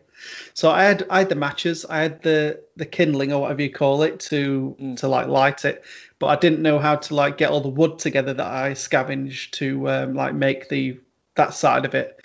So I ended up freezing to death as the wolves descended. There's wolves in this game as well that you've got to try and kind of you can't go up against them. You've got to like wait for them to pass, or you can try and like get around them by covering behind trees and stuff. But it's an interesting game. It piqued my interest because I saw somebody playing it on a video that I was watching, and they were dissecting it from like a real life point of view. Like, would you find these kind of materials? But yeah, I've tried again, and I'm getting a bit better. I'm trying to get through the story mode at the minute, trying to find the partner that I was on the plane with before it crashed.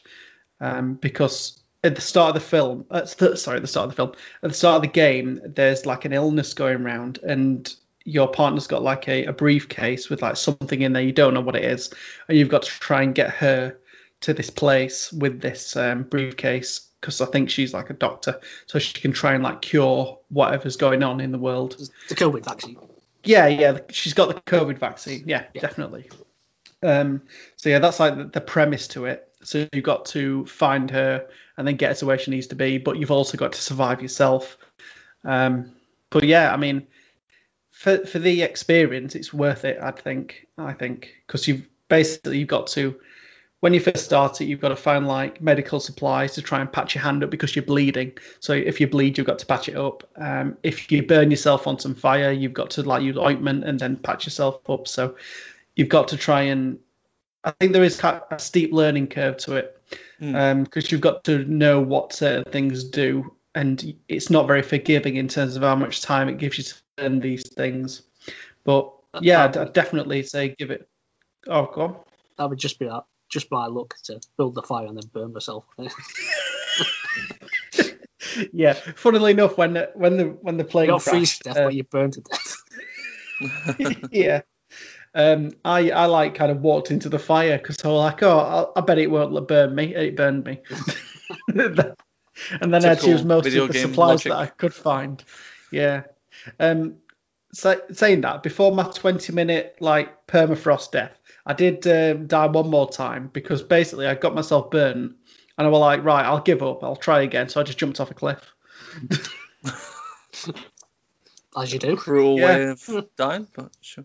Yeah, so I thought I'll reset it and then we'll go from there. But yeah, it's a good game if you want to hone your virtual survival skills. Yeah.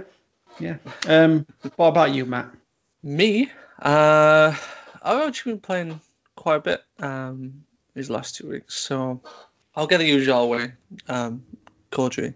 So I don't know if I spoke about this more on the last podcast, but I remember when I was talking about when Season 2 was coming out, the Zombies mod was getting a new game mode called Outbreak, which was more kind of a open world-esque kind of Zombies mod. I don't know if I elaborated more on it last time, so I wanted to kind of speak more about how I felt about the mode and kind of what you actually do in it. So there's three maps that you can warp in between. So you end up starting on one of them randomly, and they're all kind of, as I described, they're all like fire team-esque kind of length maps. They're quite big maps. They're bigger than normal Call of Duty maps, but they're not quite big as like a Warzone map. It's like in between a Battle Royale and a normal war map that you'd find in Modern Warfare, if you ever played War. So you spawn in, and there's always like one main objective you have to do on the map, but there can be a couple different, what they're called, world events that you can get involved in. So one of them can be like, to open this chest, you just have to survive a small wave of kind of slightly harder zombies and special/elite enemies that you come across. Or there's one where there's this like kind of rocket fuel thing where if you activate it a dragon head comes out, and you have to kill zombies in this ring of fire to feed the dragon and its fuel, which is quite interesting. And like the more you feed it, the better kind of value chest you get out of the event. So you can get stuff like a free perk out of it, or the power that you've got becomes full, so you can use it or whatnot. You can get like better weapons and equipment and stuff. And the main objective really is kind of completely objective, and then a beacon will appear on the map. And if you go to that, you activate this other beacon, which you can choose to either then warp to the next map, which starts the next round, or you can exfil out, which then you've got about 2.5 minutes to get to another part of the map, while about 30 plus zombies and special elite enemies pretty much run after you and try and kill you before you get to the helicopter, which is quite exhilarating. It's quite fun just seeing this massive horde of zombies running at you. Just like, oh god. But I've actually really enjoyed this mod. It's definitely something I think the future of zombies can really put its hat on and try and improve and stuff. Because I think they mentioned sometime in season 3 they will add stuff like Easter egg stuff to it. So like normal zombie maps that have like a number of objectives to do, then like a boss at the end to complete, and it adds more to the story and stuff. They can start doing that to it and really add a lot of value to that mode. Make it like a highlight for Call of Duty kind of going forward. Really, I think it really add a lot to it. So that's Outbreak for Call of Duty, Cold War Zombies. What else have I been playing? I've been doing a little bit of Rock Band 4, as you might see with the guitar behind me. Not real guitar, I wish. So sometimes if I just want to if I can't think of anything to play, I'll just want to have a bit of a chill time playing games. I'll just jump on Rock Band and just, I suppose, rock out, I suppose. Although I've been actually trying to do the actual campaign, the on tour campaign stuff. So you go to like, you start for like a starting city. You do a bit of like what they call sets. So you'll play like 2-song or 3-song sets, and they can either be chosen at random, or you're given like an option of which songs you actually want to play in the set. I did one yesterday where it was like a 6-song set, but they were all random, and I'd never played the song before, and I was doing it on hard, so that was a bit tricky.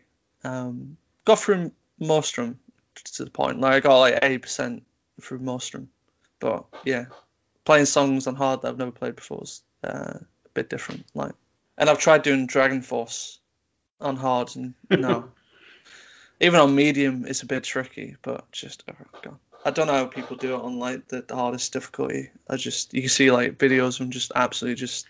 I've seen people fingers blindfolded and stuff. It's mad.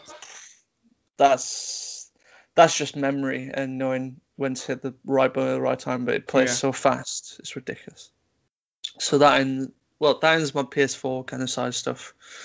I recently jumped back on Hades on my Switch, and I'm just getting to a frustrating point now where I can get to the final boss twice and I just can't beat him. It's racking my brain on how to do it. I just don't know. There's just so much goes on in that final boss compared to all the other bosses. It's just like I can't find quite the right strategy yet of like what I should be doing, when to do it. You know, when to focus on the boss, when to focus on the little enemies that they end up spawning. And then there's these skull things that they fire that after a while they'll do like a pulse wave thing through most of the map. And if there's like 3 of them that I've not killed off, like 3 pulses coming at once is just a bit too much. So it's getting difficult, but I'm enjoying the challenge because it's quite addictive in a way that like Dark Souls didn't grab me. Like I thought Dark Souls was brutal straight away, and there wasn't much of a way of kind of gradually getting into it. Whereas this one, I don't know. You learn more as you die. Like, okay, I shouldn't have done that. I should have done this. Okay, this enemy's got this enemy like attack pattern. I should be doing this when it's doing something. And then like each time you die, you just progress the story more through each character. You get to learn more of like their purpose in wanting Zagreus to make it to the outside of the underworld. And it seems like everyone's got their own agenda. It's pretty strange. It's like everyone's like fighting against each other, all the Olympian guards, and Hades just wants you to be an observant child. And then Chaos is just absolute weird person. But yeah, I honestly recommend Hades for anyone who's got a Switch or PC. I'd love to see it come to like the consoles as well. I'm sure it would eventually. Don't know why it wouldn't, but phenomenal game. I can see why it was given Game of the Year for some places. So yeah, it's brilliant. On the PC side of things, been playing more Phasmophobia, but this time they released like a big update yesterday, which changed a lot of stuff and how they worked and a lot of bug fixes and that. So it felt kind of fresh and new again. So the professional difficulty now, by default, the power at the place is switched off, which makes like all the rooms cold by default. So it makes it a little bit more difficult to actually find where the ghost's room is until you switch like the power on, which I think adds a lot more to the game. It definitely felt like professional difficulty was getting a little too easy, which then also resulted in 3 of 5 games of me dying, which is fun. It was not the first time I died because we were doing the prison level, and prison's like massive already, and it's already kind of difficult to find the ghost room. So we ended up splitting off. Like my 2 mates kind of went upstairs. I just checked downstairs. They ended up finding the room pretty quickly, but then hunting started. So I was quite safe where I was. I wasn't really anywhere near the room. And then when it finished, I was like, all right, I'll come to you guys because you know where the room is. As I almost got there, another hunting started, so I had to back off, find another room to hide in. And somehow my one friend who hadn't left was somehow surviving through all this, even though he was closer to the ghost room than I was. And then when that finished, I was like, right, I'll come outside because we know where the room is, so I'll get stuff. I'm about 15 foot away from the exit door, and the hunting starts again. And now I'm closer to the ghosted room, which my friend is also like near there. So I went into like the second room on the left. As you come into the hallway, there's a second room on the left that I bailed into, and apparently the ghost room is right just upstairs above it. And this ghost just had like some end for me. I don't know what it was. Like it just somehow found me and killed me. I was not impressed. And then the second one, I just yelped, "I'm dead," as it grabbed me. The second time I died, so that was fun. We need to play that. I think it'd be a fun game. I'd love for it to come to console at some point. I mean, we'd all be just dead in the basement, but you know. Yeah. It'd be fun. Wouldn't it? Could I carry a van and leave you 2 to die? Carry the van. I mean, you could stay in the van and like monitor like all the activity and cameras and stuff, so you can see like whenever the ghost starts hunting, you can see it walking about.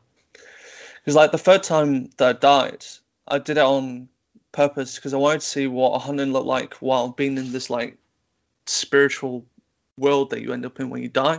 You end up in this like ghost version of where you are, where like all the doors are invisible, so you can just walk through wherever you want.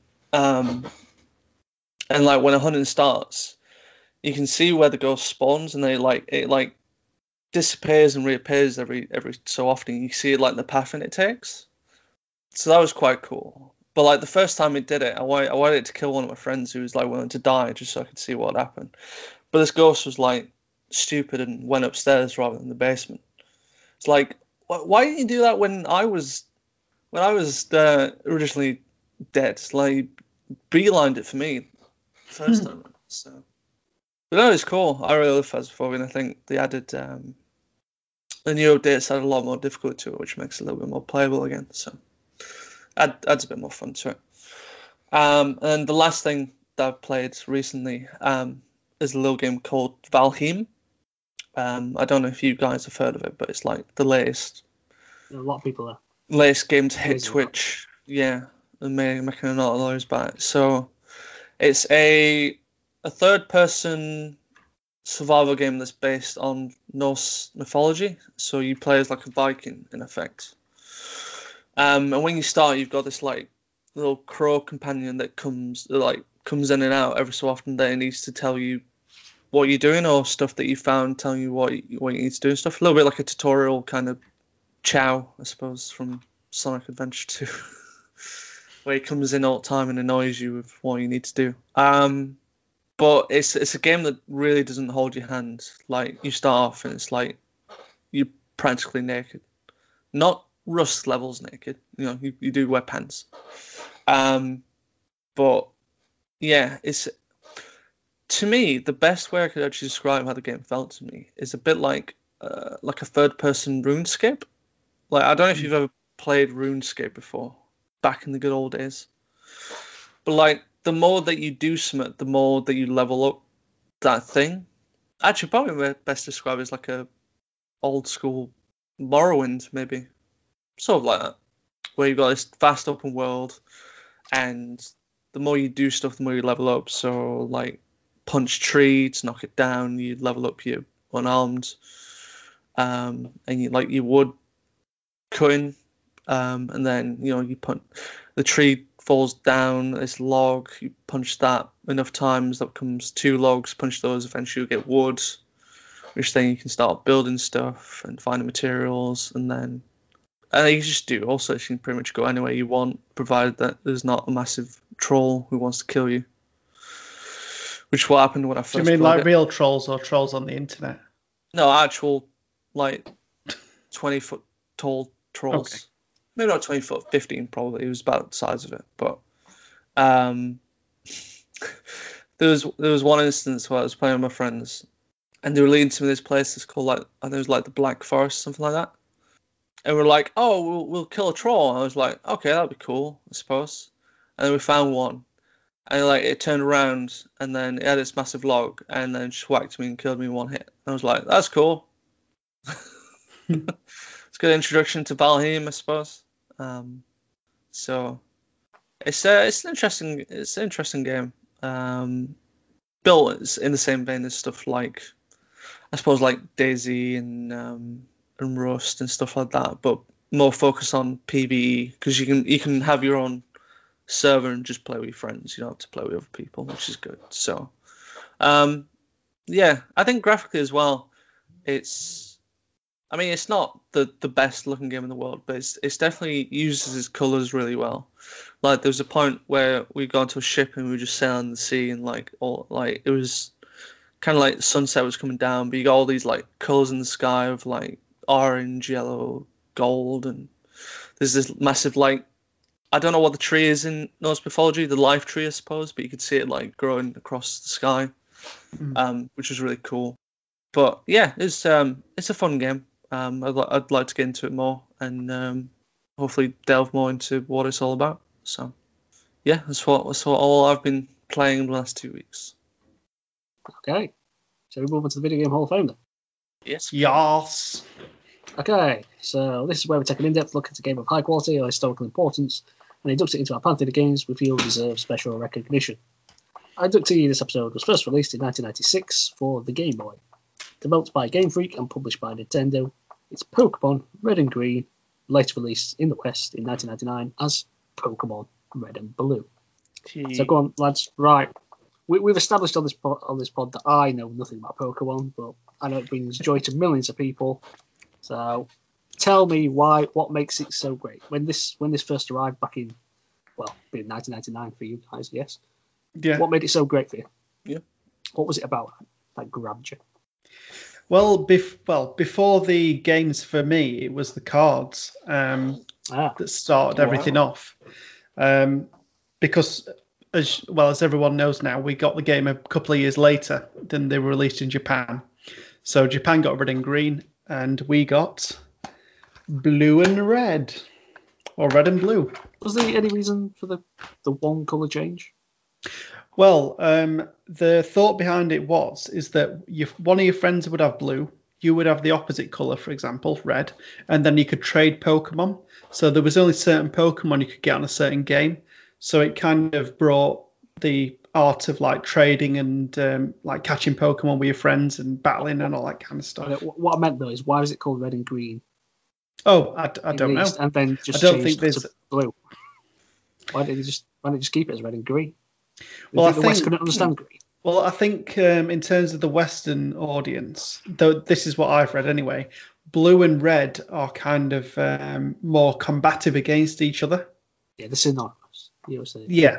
But in Japan, there's less of that, and the more they go with the flow a bit more. So they've got red and green, which is not very combative. So. Okay. Well, red dominates green, so. Yeah. Anyway.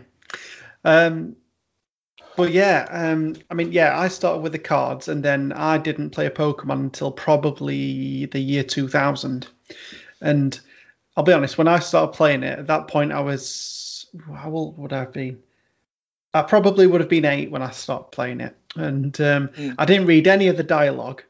So there was one point in the game where I needed to take something back to Professor Oak, and I didn't know what to do, so I was like stuck in the first bit of the game, and then somehow I went back and I managed to get what I needed to back to Professor Oak so that I could continue the journey. But yeah, that was what got me stuck. But yeah, so just a bit of a premise about the start of the game itself. So Professor Oak comes to you and says, welcome to the world of Pokemon. Basically, there's loads of these different animals to collect, and he gives you like a little premise of the world. And then he asks who you are, because he's forgotten your name. He also forgets his nephew's name as well, so it's not just you he don't like. Grandson. His grandson.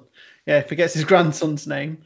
So yeah, you put your name in. So at the start, you've got like your attachment. It's like you are the trainer, and then I don't know about you, Matt, but I called my first rival Bumhead because I thought it would be all clever. Oh yeah, that's right, my grandson Bumhead, and I'm just there like rolling over in laughter, like, hey, he called him Bumhead. That's anyway, a Nathan thing to do, isn't it? Yeah, that's like the most Nathan thing I've ever heard. I'm not the only one. I'm sure loads of you out there did that as well. Don't lie to me. Anyway, so you set yourself up a little character, and you've just and then you go and see Professor Oak to pick your Pokemon. So you got a choice of 3 Pokemon to start with. So you got Bulbasaur, a grass type. You got blooming heck, I'm forgetting now. Charmander, the fire type, and you got Squirtle, a water type. And now these 3 types like kind of offset each other. So water is strong against fire, fire is strong against grass. And you'll find that as you go through the game. This is very rock, paper, scissors like. Yeah, that's right. In terms of the battles and the typings, yeah. So as you go through the game, the typings expand, and there's a few more things to try and remember. And your Pokemon has like a leveling system. So when you pick your first Pokemon, it starts at level 5, but it can go up to level 100, and that's the level cap. But between from level 5 to level 100, they actually evolve. So at certain stages, so I think it's I always forget this, level 16 or 18, it evolves into like a middle stage, and then at level 34 or 36, it evolves into its full stage. So there's like evolutions as well. But yeah, basically your job as the Pokemon trainer is to go out, try and collect all 150 Pokemon, and get these gym badges and beat the Pokemon League. So these gym badges are effectively like stages within the game. So they're like bosses in effect. So you've got to collect 8 of these badges, not badgers as in like little creatures, but Badge. Badger. Badger. Mushroom. Yeah. And then once you get these 8 badges, then you can go and challenge the Pokemon League and try and become the champion. So that's kind of what you got to. So there's two like kind of sides to the game. You've got to one, collect the badges and beat the Pokemon League, and the other side of it is you got to catch them all, catch all 150 Pokemon. So yeah, that's kind of like the premise to the game itself. Yeah. Do you want to add anything to that, Matt? Well, to kind of come back to Mark's question, I think I got into Pokemon when the show started, because I think we got the show shown over here before the games. I think it's hard to recall, kind of back in 21 years. But I'm pretty sure I remember kind of seeing the show, really excited for it, and then my parents got me a Game Boy Color and both red and blue for. No, I think I remember this correctly. I think it was actually for Christmas in '99. So I ended up getting both games, and just absolutely putting so many hours into both of them. I think my favorite was blue. I'm not sure why, because so for both games, how they worked is both games had their own color tone as well for everything, the world, for the characters of the Pokemon. So obviously, if you were playing Pokemon Blue, everything was in a blue tinted color, like all the shades and stuff, and then Pokemon Red, everything was in a red color. I think blue just looked more appealing to me for some reason. I'm not sure why, but I think I remember my first star that I picked was, I went for Charmander. I think it was my first star. Yeah, and I immediately regretted it coming to the first gym. Oh yeah, definitely. Yeah, because like the first gym you come across in Pooh was Rock type, and Rock was particularly strong against Fire types.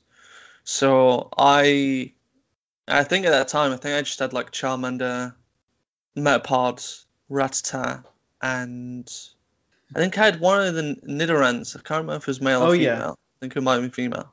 Yeah, I think I got absolutely wiped out by Brock. So I was like, right, I'm gonna have to go back and find some sort of grass type for this one. Yeah, I think my first starter was what was it? Squirrel? No. Bulbasaur? Yes, that's the one. My first were Bulbasaur, so I got past the first couple of gyms fairly easily because grass is good against rock and water. So I didn't have too much trouble early on, apart from not reading the dialogue at all and getting stuck on the very first little bit of the game. Because at the very start, someone like blocks you off until you can go back to Professor Oak to get your Pokedex. And then they shift, and then you can get to, was it Viridian Forest? Yes, because the first city you come across is Viridian City, which is quite cleverly designed as the actual 8th gym badge. But in story terms, they were like, oh, the gym leader's gone, we don't know where he is. And so I always got annoyed by I don't know why, I got annoyed by the old man that you run into in that city that teaches you how to catch Pokemon. Oh, yeah. Because, like, I don't know if you can catch Pokemon before you speak to him or not. I don't think so, because I think it gives you some Pokeballs, and then you can start catching after that. Yeah. I think it gives you, something like 5, so you can fill out your team straight away. But yeah, good times, the little early stage at that point. So, was there any bit that you found hard when you were going through the game, or did you find like going through Brock's gym the worst, like near the beginning, because of your typing choice? He was saying it wasn't the hardest. I mean, that was just a typing thing. I think once I'd leveled up stuff, it became kind of easy at that point. So I think I ended up getting, it was Oddish as my first grass type, who kind of eventually helped me beating Onyx. Hardest part of the game? Probably there was there's a puzzle that you have to work out in like one of Team Rocket's hideouts. Actually, there's probably two that's kind of hard. So there's one where you've got, I can't remember where it is. I think it's underneath. Is it in the game corner where you? I think so, because there's a point where you have to do this like button challenge where you have to press them in like a certain order to unlock something. But I just never somehow work out the order for ages. And then there's one in Sylph Tower, the whole conveyor belt puzzle.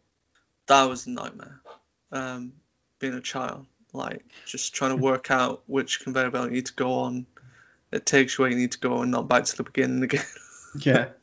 Absolutely infuriating. And then was the same one as well that's got the teleporters as well. That was also quite infuriating. It's just puzzles. Child me just didn't like puzzles. Yeah, just all about the battling. That's what we wanted. That's all right. The battling and the catching. Did you ever complete the Pokédex? I don't think I did. I don't think I ever did. Because like having red and blue was fine, but I don't think I had a trade link at that point.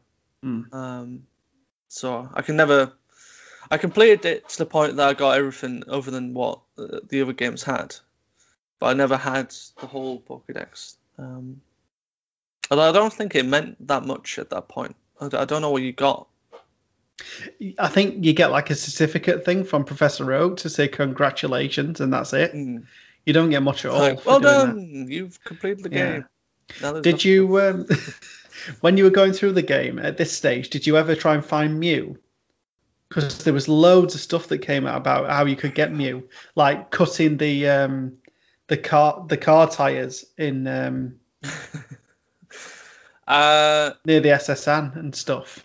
Like Mew was hiding under that car if you cut the tires and stuff. I think that was a little bit too. This was a bit later on in my. I don't think I knew about Mew until Gold and Silver. Because I think it's Gold and Silver where there was a rumor going about being able to get to the Orange Islands from Vermilion Sea, because that's where you could get the SSN, I think, from. But there was some silly requirement about some sort of van or truck that you had to hide in or something, and then when the SSN had gone or something, you could do some sort of button press to get past the sailor, because every time you tried to go past the sailor, he'd tell you to go back because there's nothing there. And then apparently you could like jump over him or something, and then you could use surf. If you go straight downwards, you'd end up in like the Orange Islands and stuff. It was like, as a kid, you'd think that's all real and stuff, and you want to try and do it. Oh yeah, definitely. But I mean, I love doing the missing number thing, because that was actually real. Missing no. You could get missing no.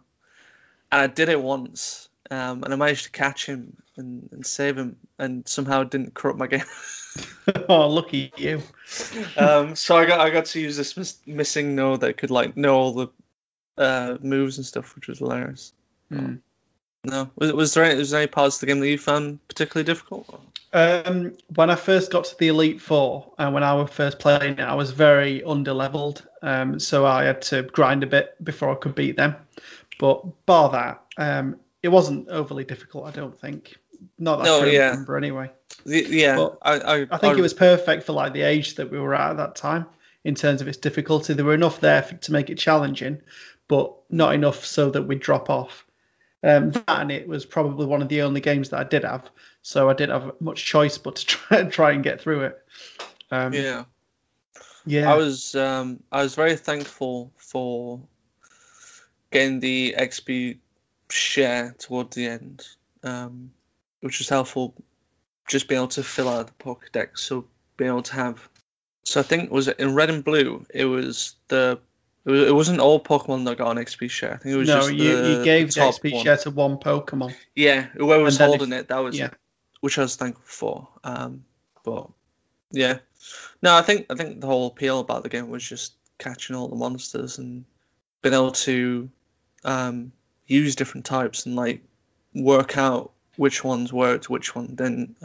Which one was your favorite one? Because I think by the end of it, I think I had a team of Lapras, Charizard, Rhydon. Was it Rhydon? No, it might have been Nidoking. Mm.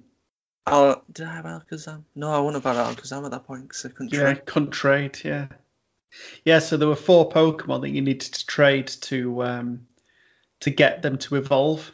So there was Alakazam, Machamp, Golem, and Gengar. Gengar, yeah, that was it. So so you needed friends, or you needed to be rich. So you had 2 Game Boys, both the games, and a link cable. Well, I was almost rich. I just didn't have the other Game Boy or link cable. Yeah. I had everything else. No, but this games were just wonderful at the time. I think they came out at the right time to become as popular as what they have done now, I suppose. And I mean, I don't know if I could go back and play them now. I think it would be something like what Let's Go did, which was bring them to modern standards. Yeah. Being able to have the XP all is helpful. Well, actually, no, it don't have XP all, does it? It's just wherever you catch, the XP was shared out.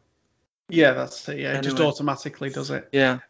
Funnily enough, a little bit different because this is the 3rd game that came out, but I recently played Pokemon Yellow, and it holds up surprisingly well.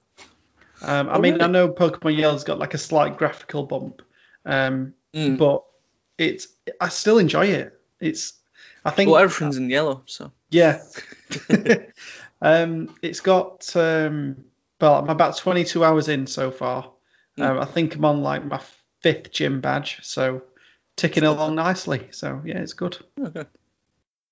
It seems strange why in the 3rd game they still removed certain other Pokemon, so you still need red and blue to complete that. It's why? Because you as you went through, you did get all the starters. So you started off with Pikachu, and it was the first time I think that a Pokemon could follow you around, which was cool. Yeah, that was cool.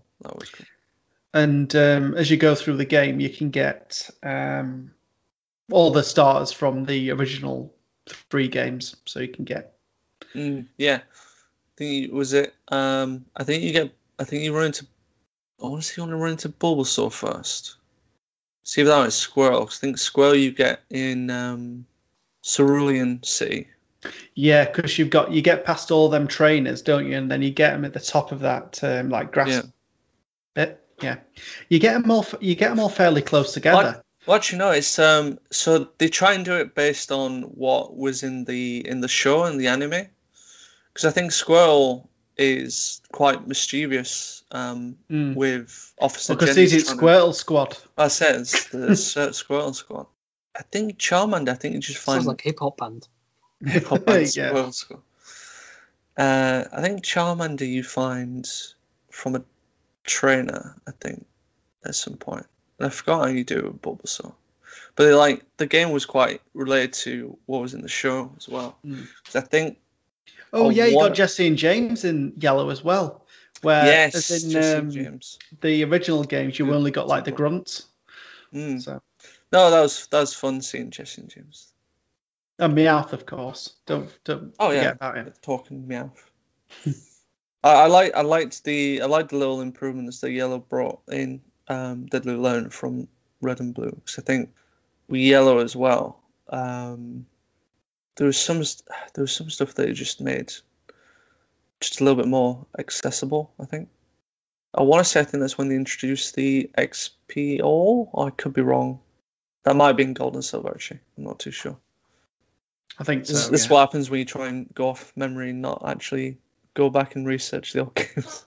My bad. So what was really the hook about the first game? What was it that kept you interested in? Was it just the collecting? I think it was... For me, I think it was everything that came with it. There was I think it was the Pokemon card trading game. You were buying packs and stuff. I think it was you were watching the anime and you were playing the games. I think it all had a part in building the cult of Pokemon. it was taking over the world. Yeah. It's like when I was back at school. It's just like I was one of the few people who didn't take any interest in it, and everyone else was trading these cards. It's like what was? I just didn't get any of it, to be honest. Yeah, I think it was just. I think a lot was going for it because, like, when it came out, everything came out for it. So, like I think, like Nev said, you had the trading card game, which was going big. I remember the sticker books. I remember going to school and trading stickers. Oh yeah, I can remember that. Because we wanted to complete our sticker books. Do you remember that other variant of card that they had that you could buy, and it like told you a bit about the Pokemon? So they weren't like proper Pokemon cards. They were like no, there were ones based off the show because they had like they had little ones that had like screenshots of like what were in the show and stuff. So it explained what happened in the show as well. I don't know. There was something. I don't think we'd had anything like it when it came. Yeah, along. I think being able to say that, like, how the story went of, like, you know, once kids got to an age of 10, they got, you know, they officially become like Pokemon trainers, and that's when they got to go out of the world. It was like a very coming of age kind of story. Like, you could be a Pokemon trainer when you're 10, you know. You could go out in the world and get run over by buses and and cars, and like I always had like a nice imagination of like what would Pokemon be like in real life. Going out as like a 10-year-old on your own, become independent, somehow live in the wilderness and tent up and stuff. That must be strange, just having kids wandering around, just having Pokemon battle in the middle of city centre or something. Yeah, that's it. So I was trying to get on bus that way home from work, and you've got a Raticate against a Kingler or something. See, like a Taurus against like Mewtwo or something, just like absolutely wipes out them all. That's just reminded me, when I first faced Mewtwo, when I first played the game, I ended up killing him. I didn't catch him, and I ended up using my Master Ball on something really rubbish.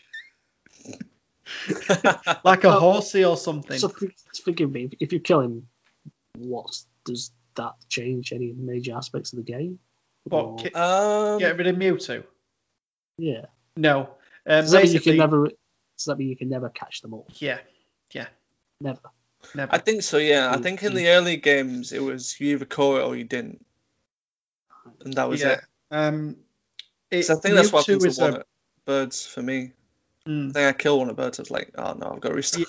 Yeah, so there's certain Pokemon. There's 4 Pokemon that you can only battle once.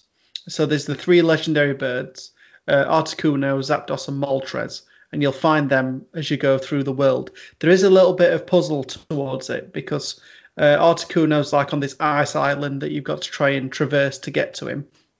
Zapdos is in a power plant, and there's like a little puzzle to get to Zapdos. I think Moltres was in the what's it called? That it's not Victory Road, is it? It's where it's that cave that you got to get through before you get to Pokemon League.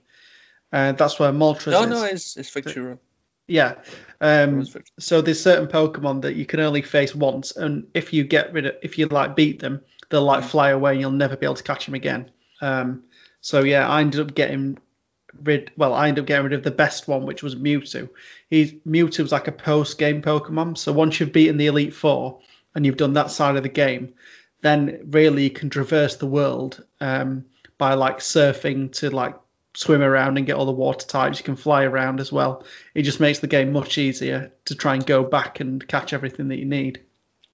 And there's this certain cave that you get access to after you've done the Elite Four, and then you can go and find Mewtwo in there and face him. But he's like level 70, which is a pretty decent level, and the most powerful one. Yeah, he's like end game guy. He's really high level. Yeah. I think is he in the cave that's next to Cerulean City? Yeah, that's right. Yeah. There's a stream you have to go around, like the back of it, in effect. Yeah, because I think there's a person that stands there and blocks you. Yeah, it pretty much just says you're not ready for what's inside this cave or something. I think, I'm pretty sure it's that, because that's the. Well, it ends up it's a I think like a 3-tier cave, because you can find some of like the rarest Pokemon there as well, like Chansey, and I want to say I could be wrong because I might remember this from Let's Go, but I think there's 2 opportunities to catch Snorlax, because Snorlax is blocking certain routes as well. Yeah, that's right. So when you're doing your third gym to the right inside of the third gym city, then there's one blocking it there, and there's one where the 4th gym leader is to the left before you go down that bike path. So yeah, there's 2 opportunities for Snorlax. So yeah, that's right.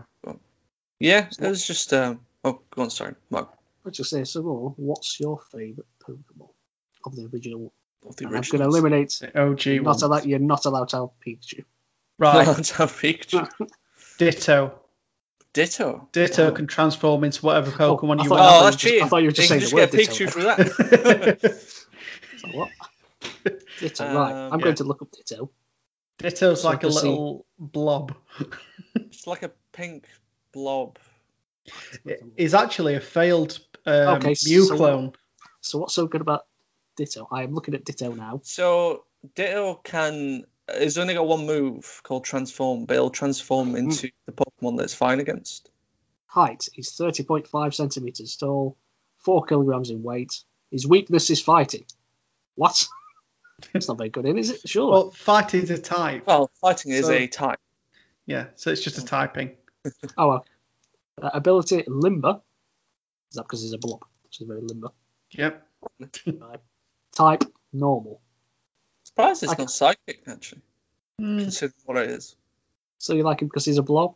Let's... Well, I like him Like because he him can transform transform. into any Pokemon or anything, actually. Ah, Yeah, okay. you can transform into humans. Found that out in Detective Pikachu. Scary. Oh god, this is horrible. Ditto is a unique Pokemon because it can breed with any Pokemon in a daycare center, regardless of its gender. Yeah, no, there's that true as well. Ditto's very handy in egg breed. Yeah, that's it. Okay. So what's yours then, Matthew? I think I've always liked Cypher. I think Ooh, just design-wise, it's cool. Elaborate looking one. Mm. Scyther, 1.5 meters high, 56 kilograms. Weakness: ice, flying, fire, electric, and rock. It is a bit That's a weak. lot of What weaknesses. weaknesses? But, you know, I'm going Well, on look at them design-wise. blades. Okay? He He's a looks cool, one. right? Yeah, he does. Type: bug, flying. Ability: swarm and technician. No idea. Those were introduced after Red and Blue. You're probably looking at Sword and Shield type and stuff. Maybe. I don't know. But yeah, Yeah, you that's- it's like a green wasp kind of thing with sword kind of arms things. Oh, Yeah. Cypher, it's on there. That's why it's called Cypher. What's your favourite guess that model? makes sense. Pikachu. Detective Pikachu. That's my Detective favourite. Pikachu's your My favourite is Pokemon. Ryan Reynolds. Yeah, Oh. my favourite Pokemon's Ryan Reynolds. Well, what's your worst Pokemon for it? Ditto. Least favourite? Oh, there's a love-hate relationship, is it? Magikarp for me, actually, because he's useless. He No, but he gets uses them- good once he gets level 20. Though. Yeah, but you've got to get to that bit. So Magikarp is the most useless, flappy piece of crap ever. So he uses a move called Splash that doesn't even do anything. So is this a fish? Yes. Yes. Right. I'm So- looking at it now. Okay. A red fish with looks sort of like a mustache. Kind Yeah, of. it's kind He's of like got- whiskers. It's Well, he's based got on a big- carp or a No. catfish. Really? And he's magic. Magikarp. What's wrong with him? I quite like him. Just doesn't do anything. So okay. in the game, he only has not he, but it could be a she. Did I assume the gender? So it only has one move that's called Splash, but it doesn't actually do any damage. It says it just flails about and doesn't do anything. So it can be a task if you got like a Magikarp at level 10 and it evolves at level 20. You'd have to put it first in your team, and every battle you come across, you'd have to switch it out like immediately. So the next Pokemon that comes out could end up getting attacked and potentially die, depending on circumstances. So it's a bit difficult to level up, which is probably better why you try and catch like more higher level Magikarp, because then once you say you go on at level 20 and just get out one level, then it evolves. Its evolution's really cool if you want to view it. It's called Gyarados. Is a powerful one. So it's like a blue dragon kind of thing. Yeah. Yeah, it's like a blue dragon fish. There's actually some mythology around it, because you touched on this earlier, Matt, where it goes into the waterfall and then it evolves. So, yeah, for Pokemon Snap, I think that's what they were playing on the mythology of it. Well, you probably know the mythology better. Yeah, basically it's the Japanese mythology of the fish going upwards in the waterfall. And then once it gets to a certain point, it transforms into a dragon. Oh, really? Oh, that's a cool little play. Oh, where's Pokemon? Probably for me for game terms, because the only way you can get one is by having to spend about so many hours in the game corner to get so many coins for it. I'll probably say Porygon. Yeah. Like, the only way to get one in the game is to win a bloody gambling for children. Yeah. No wonder Team Rocket were running that thing. I don't know how to describe this thing I'm looking at. It's like a teal and red floating bird. Looks like it's made of glass or something. It's like a origami bird. Yeah, something like that. Yeah. I think in actual Pokemon lore, it's actually like a man-made Pokemon, I think, electronically or something. I think so. Yeah, there was some controversy about Porygon because when it first appeared in the anime, there was like loads of flashing and stuff behind it, and it caused a lot of people seizures. So they had to make adaptations. I'm just reading here. It said, this episode caused more than 600 children in Japan to be transferred to hospitals by ambulance because of seizure-like symptoms in the quarter, due to a flashing strobe effect present at several points in the episode, and was therefore banned and never aired again anywhere in the world. Yeah, we never got it. We never got that episode over here. So there's a weird point where like Ash is suddenly somewhere else, and you're like, how did he get where? Oh, whatever. I'm a 10-year-old kid. I don't care about the plot. Apparently not. Yeah. I don't think Porygon's ever really been used that much in the shows since. No. I mean, it's evolved a couple of times since, but bar that, no. Yeah, its evolution's kind of cool. I do like its evolutions. They're better. But guess what its evolution's called, Mark? The first one. Porygon 2. Good guess, Mark. Could you guess? It's this. I know what it went on to be after that. Porygon said. Oh, the knowledge. I'm not looking at this at all. No, it's all from heart. No, it's all from memory. Yep. But yeah, I think for me that's about all I've got to say on the games and just the franchise as a whole. Yeah, I mean, I'll just say that because of these games, Pokemon's just gone to be the biggest thing in the world, I think, gaming wise. And outside of Mario and Minecraft, I think you don't get anything bigger than Pokemon, especially culture wise. I mean, it's just everywhere. It's got mass appeal for everyone. It's even got a cynical 30+ to somewhat enjoy a film about it. Not mentioning no names. One thing I will give credit to Pokemon about is that it seems to have open to everyone age group wise. Which kind of surprising. Yeah. Just when I look on the face of it, I think, maybe this is a kid's thing. Bit childish. It's become such a broad appeal to everyone. Yeah. I think obviously Pokemon Go has obviously helped that, hasn't it? Well, yeah, I was going to get onto that. When Pokemon Go launched, I think everyone, their grandparents were getting involved with Pokemon Go, just because it's just got that massive appeal of. I think it satisfied that childish dream of being able to catch Pokemon in real life by actually going out and sort of being able to do that. Yeah. In a way. I remember when it first came out,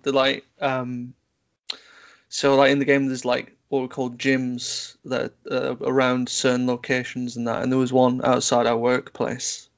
And I remember when it started, me and me and Nathan and a couple of others would go over there, and we'd find random people there as well, like around trying to get the gym and get it for their team, which is kind of cool. And then we'd do it at the a pub called Broadfield, where we'd find like people fighting over that gym as well in real time. It's such a massive appeal, I think. So about that, would you all be able to catch the same thing there then, or is it like a fight, like the first one to catch it? Oh no! When something spawns, it spawns for everybody.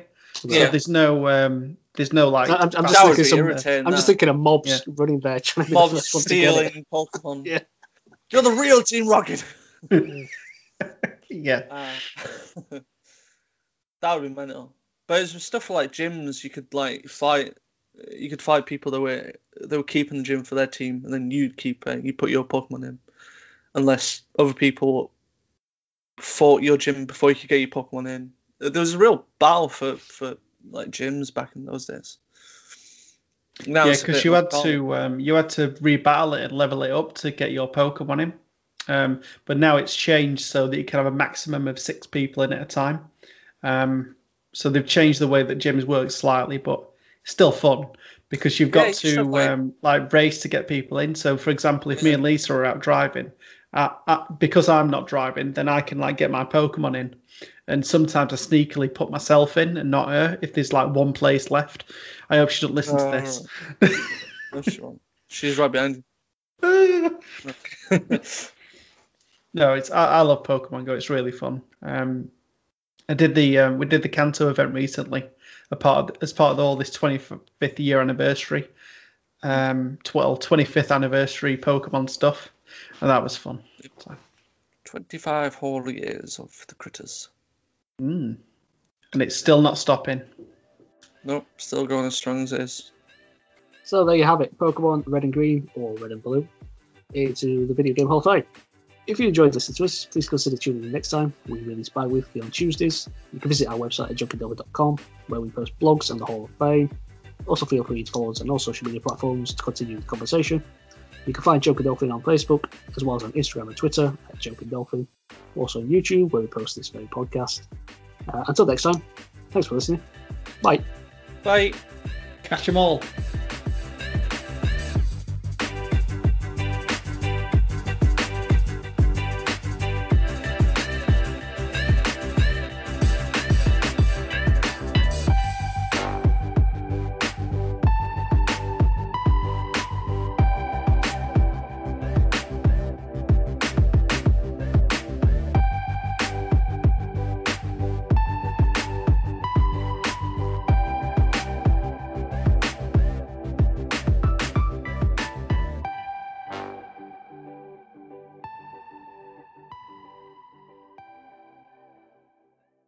I think we've established that Final Fantasy is not really something I'm particularly interested in, but I've got no excuse to at least try it, I guess.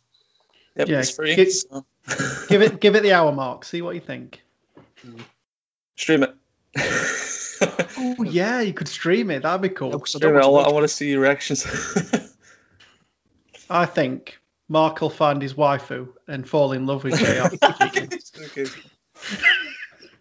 He's gonna fall in love with Tifa and Aries and Jessie. These are just words now. All of them. These are just words. All the waifus.